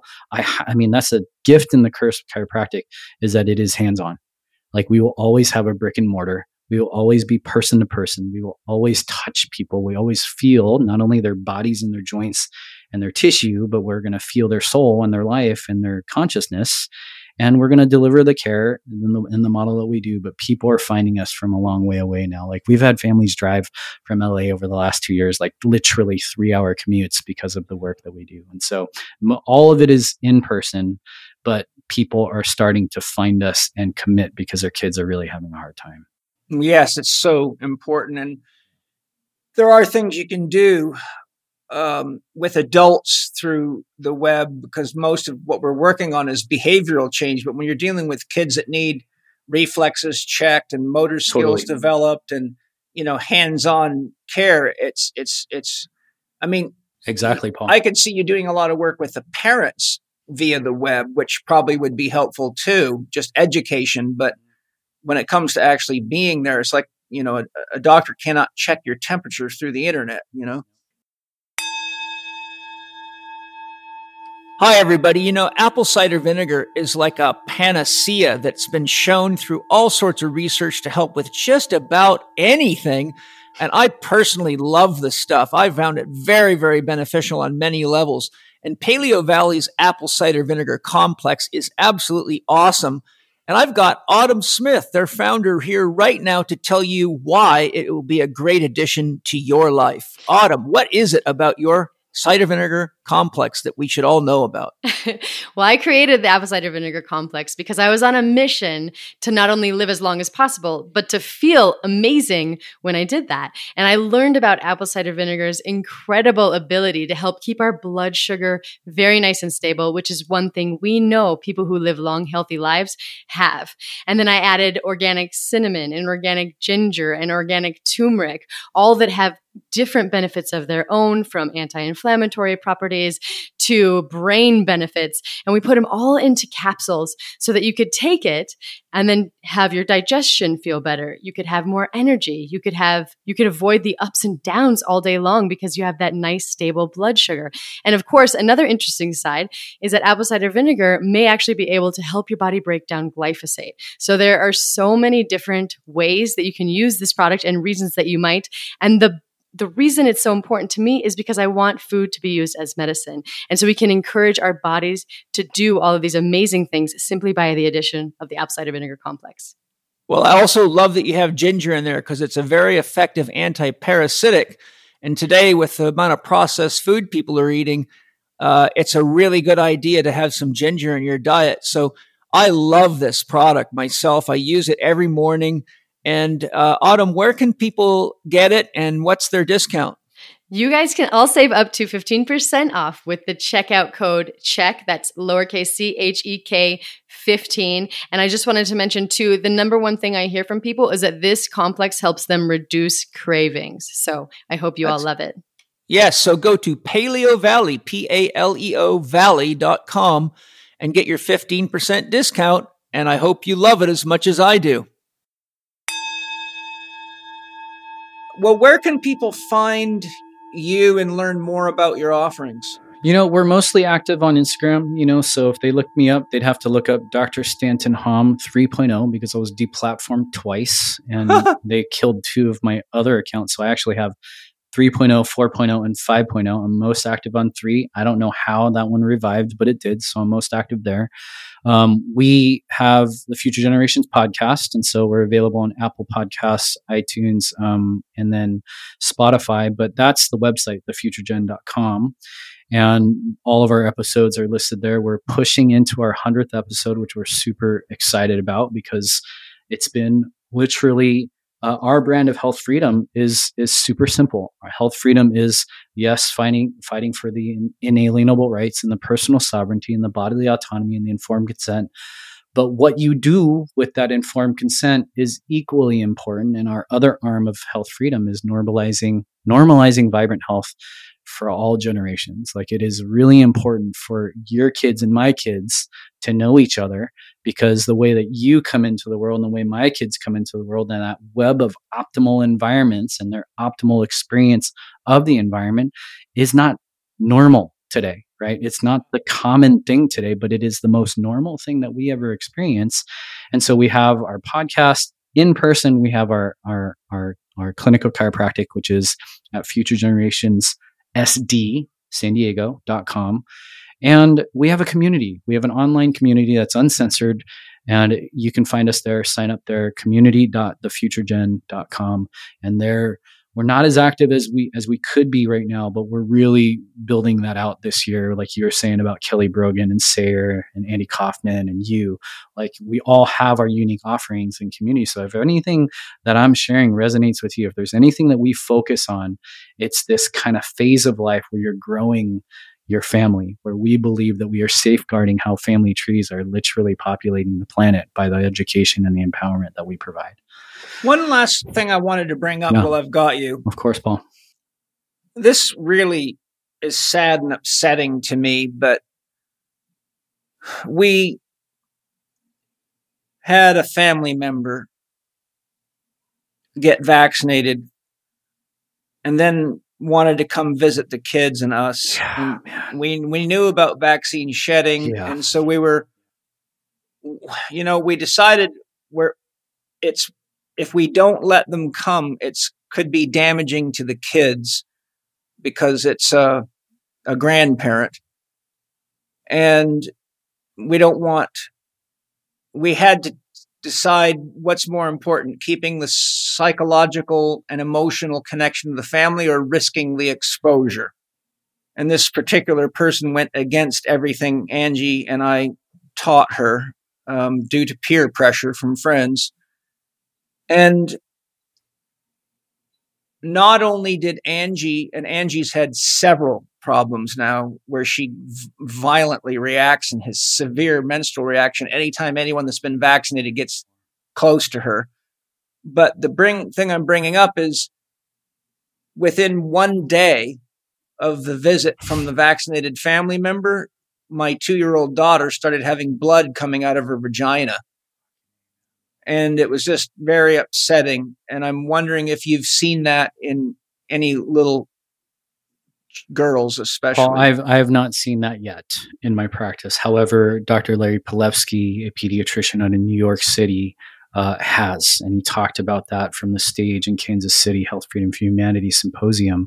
He talked about how a 23-month-old started actually having its menstrual cycle as a result of shedding. And so there's a couple things here, Paul. Did you want to ask more? I was just going to say, I was just watching Ty and Charlene Bollinger's Propaganda Exposed series. And at the end, there's a 2-part Q&A with a lot of the guests. And one of the ladies, I forgot her name, but she's a school teacher from Miami that they went after real heavily because she wouldn't mask the kids. Layla Sentner. Yes. And she brought up that I think it maybe was her own daughter, but she said the same thing. 2-year-old daughter started bleeding from the vagina after exposure to someone that was vaccinated. So it's happening Paul. All over the place. I just wondered if you'd seen it. And, so it's bad. I'm really sorry that happened, Paul, and this is something that's really important because from a terrain perspective, right? Like you guys couldn't have more optimal terrains as a family. Right. You've done every bit of work that you could possibly do to protect your kid. Right. And we're stuck in this, like every family is experiencing something like this. And I'll tell you just for full transparency for your listeners, back in April, my wife, literally a week after family members visited us, miscarried. And do I know for a fact that it was that? This is the thing, Paul. This is what people in society need to recognize. They put the pressure on you, Paul. You need to prove to me that happened because of that for your kid.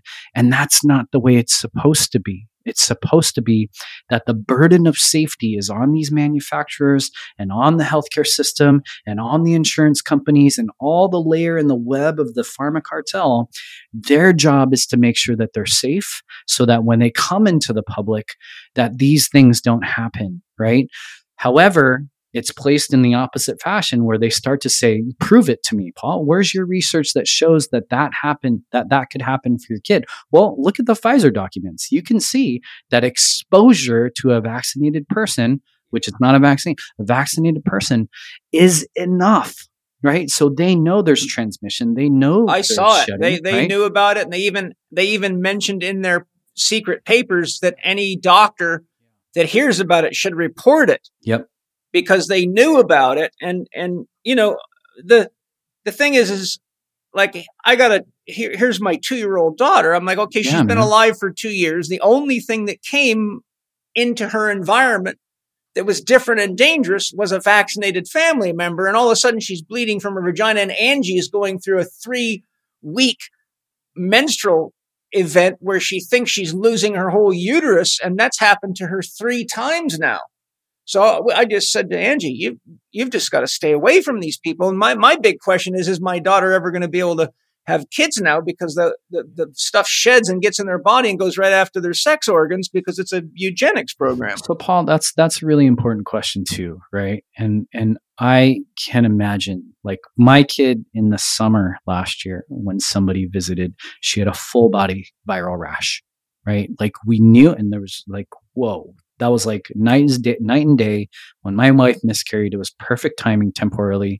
And then when that viral rash with my kid, when my son was born, I think he had COVID at 2 weeks. I really do. Right. And so here's my thing. Right.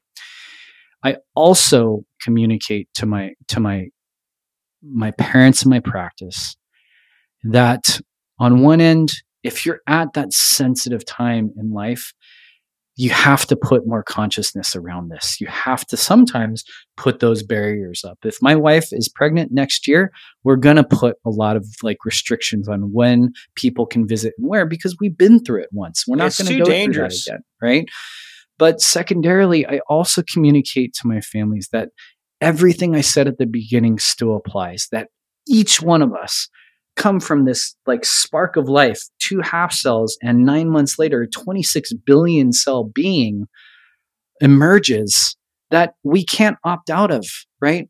Scientists today still can't make a single cell. They can't put together a single cell, and your wife can put 2 half cells together, and 9 months later, this dramatic, wildly brilliant, beautiful, infinitely wise baby comes out. We need to affirm in ourselves every day, every single day, that form of love and compassion, and infinite wisdom that is the human gestational, the human pregnancy process, is how we are all made. We are all made of this. Like, this is the form of life that I will literally fight and die for the rest of my life, because I know for a fact that your kid will have kids.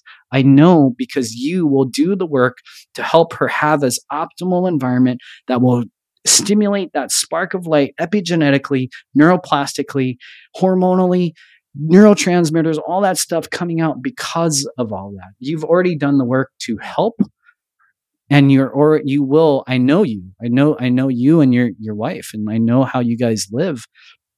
There's no doubt in my mind at this stage that we can heal. I think if any kid has a chance of being okay, it's my kid, but I'm thinking about all the other kids out there. And, fortunately, our kids are super vital and healthy, and I'm watching our kids very carefully.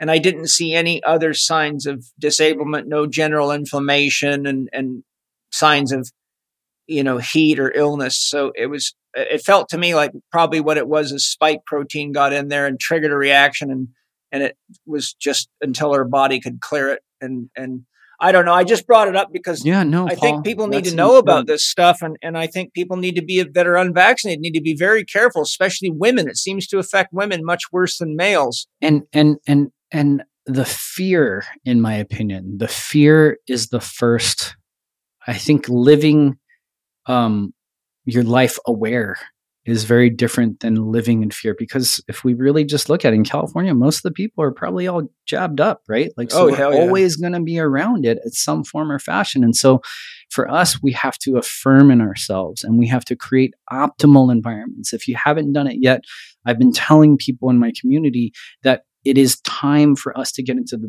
best possible state of health and vibrancy than ever. One, because if your kid and my kid, right? If my wife and your kid and your daughter, like if our kids can be influenced by this, then virtually all the kids are going to be influenced by this. Not saying our kids are better and worse. We've lived an optimal lifestyle from the very, very beginning. I think it's why it happens. One, because I think our systems respond more accurately and appropriately to the new environment that's there. But I don't think it means that we live like in fear, because a bunch of people started to be like, we're going to distance from people who are jabbed up, and should we not invite, people into our practice? And I let people know that first resistance, that first fear is sometimes enough to trigger a physiological cascade of vulnerability that if we speak into, affirm into, live into ahead of time, will prevent most of those from happening. But the fact that it does is worthy of inquiry, man. If you haven't, have you interviewed or spoken with Christiane Northrup? No, I know who she is. I haven't had a chance to talk to her. I'm booked months in advance with podcasts right now. Christiane is the foremost expert, along with a woman named Tiffany Parado. I interviewed both of them on our podcast.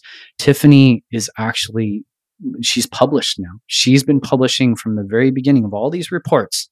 The initial wave of deplatforming off of Instagram came because we were putting out information on these cycles. So she created a study that was on, I think it was called My Cycle Story. And now she's published on PubMed. It is an indexed article that shows all of the possible reactions from the shot. And I think shedding too. I think shedding as well.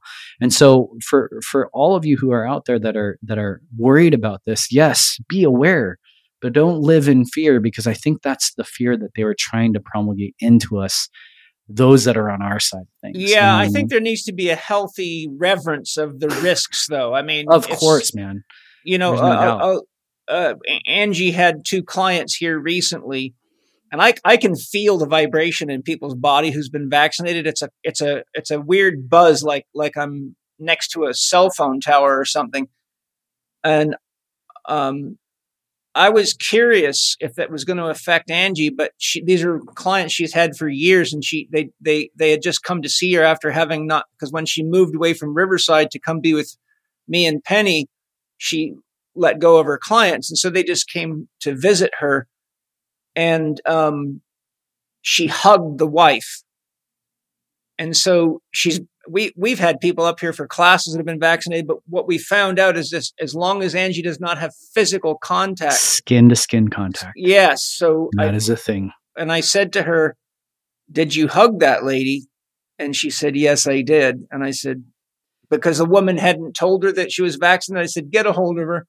But I can tell you, I could feel it in both of them. I said, I'm almost sure they were vaccinated. And sure enough, Angie texted them and asked them, and they both had been recently vaccinated. Wow, I mean, I think at this point, if people are unaware of this possibility, then you're doing yourself a disservice. But on the opposite end, if you are living in this perpetual state of concern and fear and franticness and anxiety, you also leave yourself vulnerable. But you're saying exactly the right thing, Paul. The healthy state of awareness is something that is absolutely necessary moving forward, and like living in a way that you literally make yourself harder to kill. Like you literally make yourself harder to kill on a day-to-day basis, for sure. And I think the healthy use of the fear is to turn it into inspiration and motivation to do something. 1,000%. I tell people, do what you love to do. If you love to sing the truth, sing it. If you love to dance the truth, dance it. If you love to write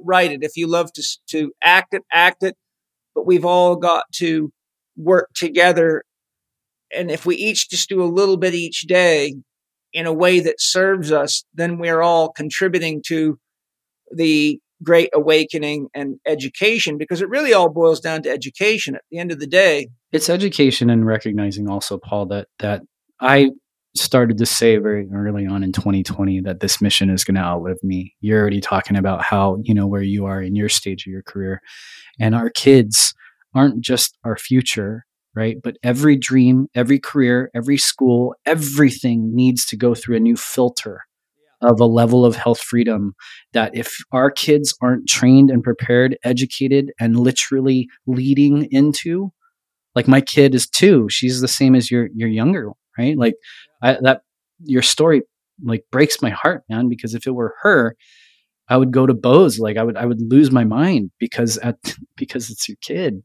But they are going to carry this burden, whether we like it or not, because those dark forces have been playing at this agenda for way longer than we have at this point. And we don't even know what the future with this shit is. A lot of the experts are saying it's going to take 10 years before the story really gets told. And many of them have predicted, even top guys from right inside of Pfizer and people like that are whistleblowers saying it's going to get worse and worse. There's going to be people dropping dead all over the place. Their immune systems are being shut down. And we've only seen the beginning of this little show. Well, if there's anything, literally like from the deepest part of my heart and soul, Paul, like you've given to me over the last 17 years of my life, if there's ever anything that I could do for you or your daughter or anyone in your world, just let me know, man. Because this is something I appreciate it. This is something that we, consider ourselves experts in, and working with families like you that already do everything perfectly as optimally as possible, make it really, really, really easy to help see. I think the key thing too is we all really need to start networking together and finding doctors we trust so that we don't have to be in hospitals unnecessarily, food supplies, farmers, water sources, the craziness of these evil geniuses such that you're really putting yourself in harm's way if you don't do some planning and some networking and have a backup plan. Because it really is a world war, but it's just a few billionaires and trillionaires against the rest of us. And so that makes it kind of interesting because it's not like we have an enemy next door. It's not like, the Nazis against us or whatever. So what it is really a matter of us networking together and putting together connections that allow us to feel safe without the dependence upon big industry, big tech, big government. And that way we can kind of return to our roots and get back to, kind of developing our own communities. And I think that's great for the kids because, the old saying, it takes a tribe to raise a child. And what this whole thing's done is it's segregated everybody, but the opposite is what we need to do to get through this and to rehabilitate the environment and to have enough voice to stop some of these things from going through and some of the legislation they're trying to pass. We need to have communities that support each other and communities that connect to each other so that we start rebuilding the cell system of humanity so that we grow the intelligence of human beings as a being, each of us recognizing that we are like the liver, the heart, the kidneys, or cells within those. So little communities that band together.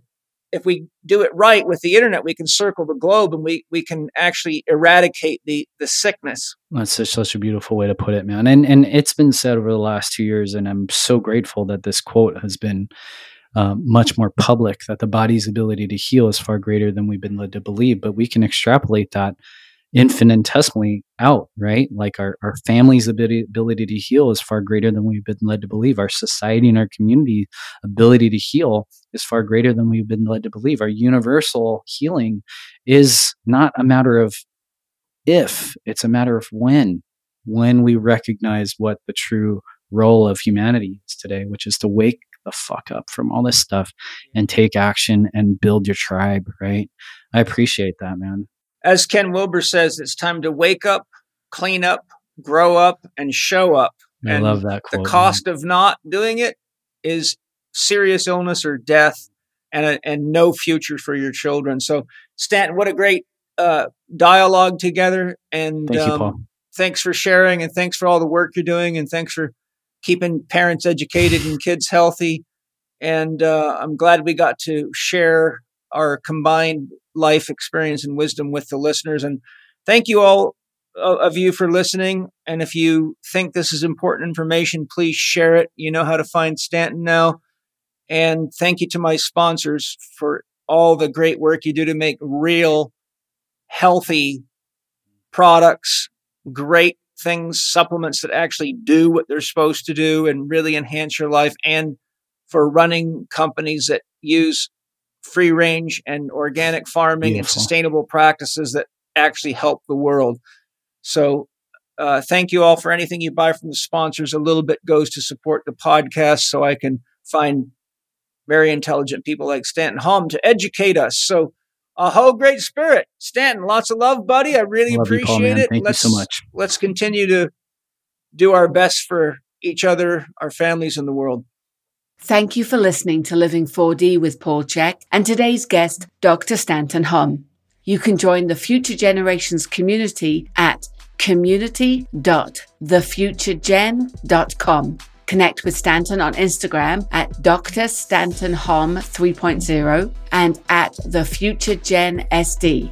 And find his podcast, The Future Generations Podcast, on all good podcast channels. Follow Paul on Instagram at paul.check, on Twitter at paulcheck, or on his YouTube podcast channel, youtube.com/living4d with Paul Check. Watch more on Paul's blog at paulchecksblog.com and get your free subscription to Check videos and more at the Check Institute's new media site, checkiva.com. You can read the show notes and find links to the resources mentioned in this episode at checkinstitute.com/podcast. And if you did enjoy today's episode, please consider leaving us a 5-star rating and a warm review at the top of the show page on Spotify or at the bottom of the show page if you are listening on Apple Podcast.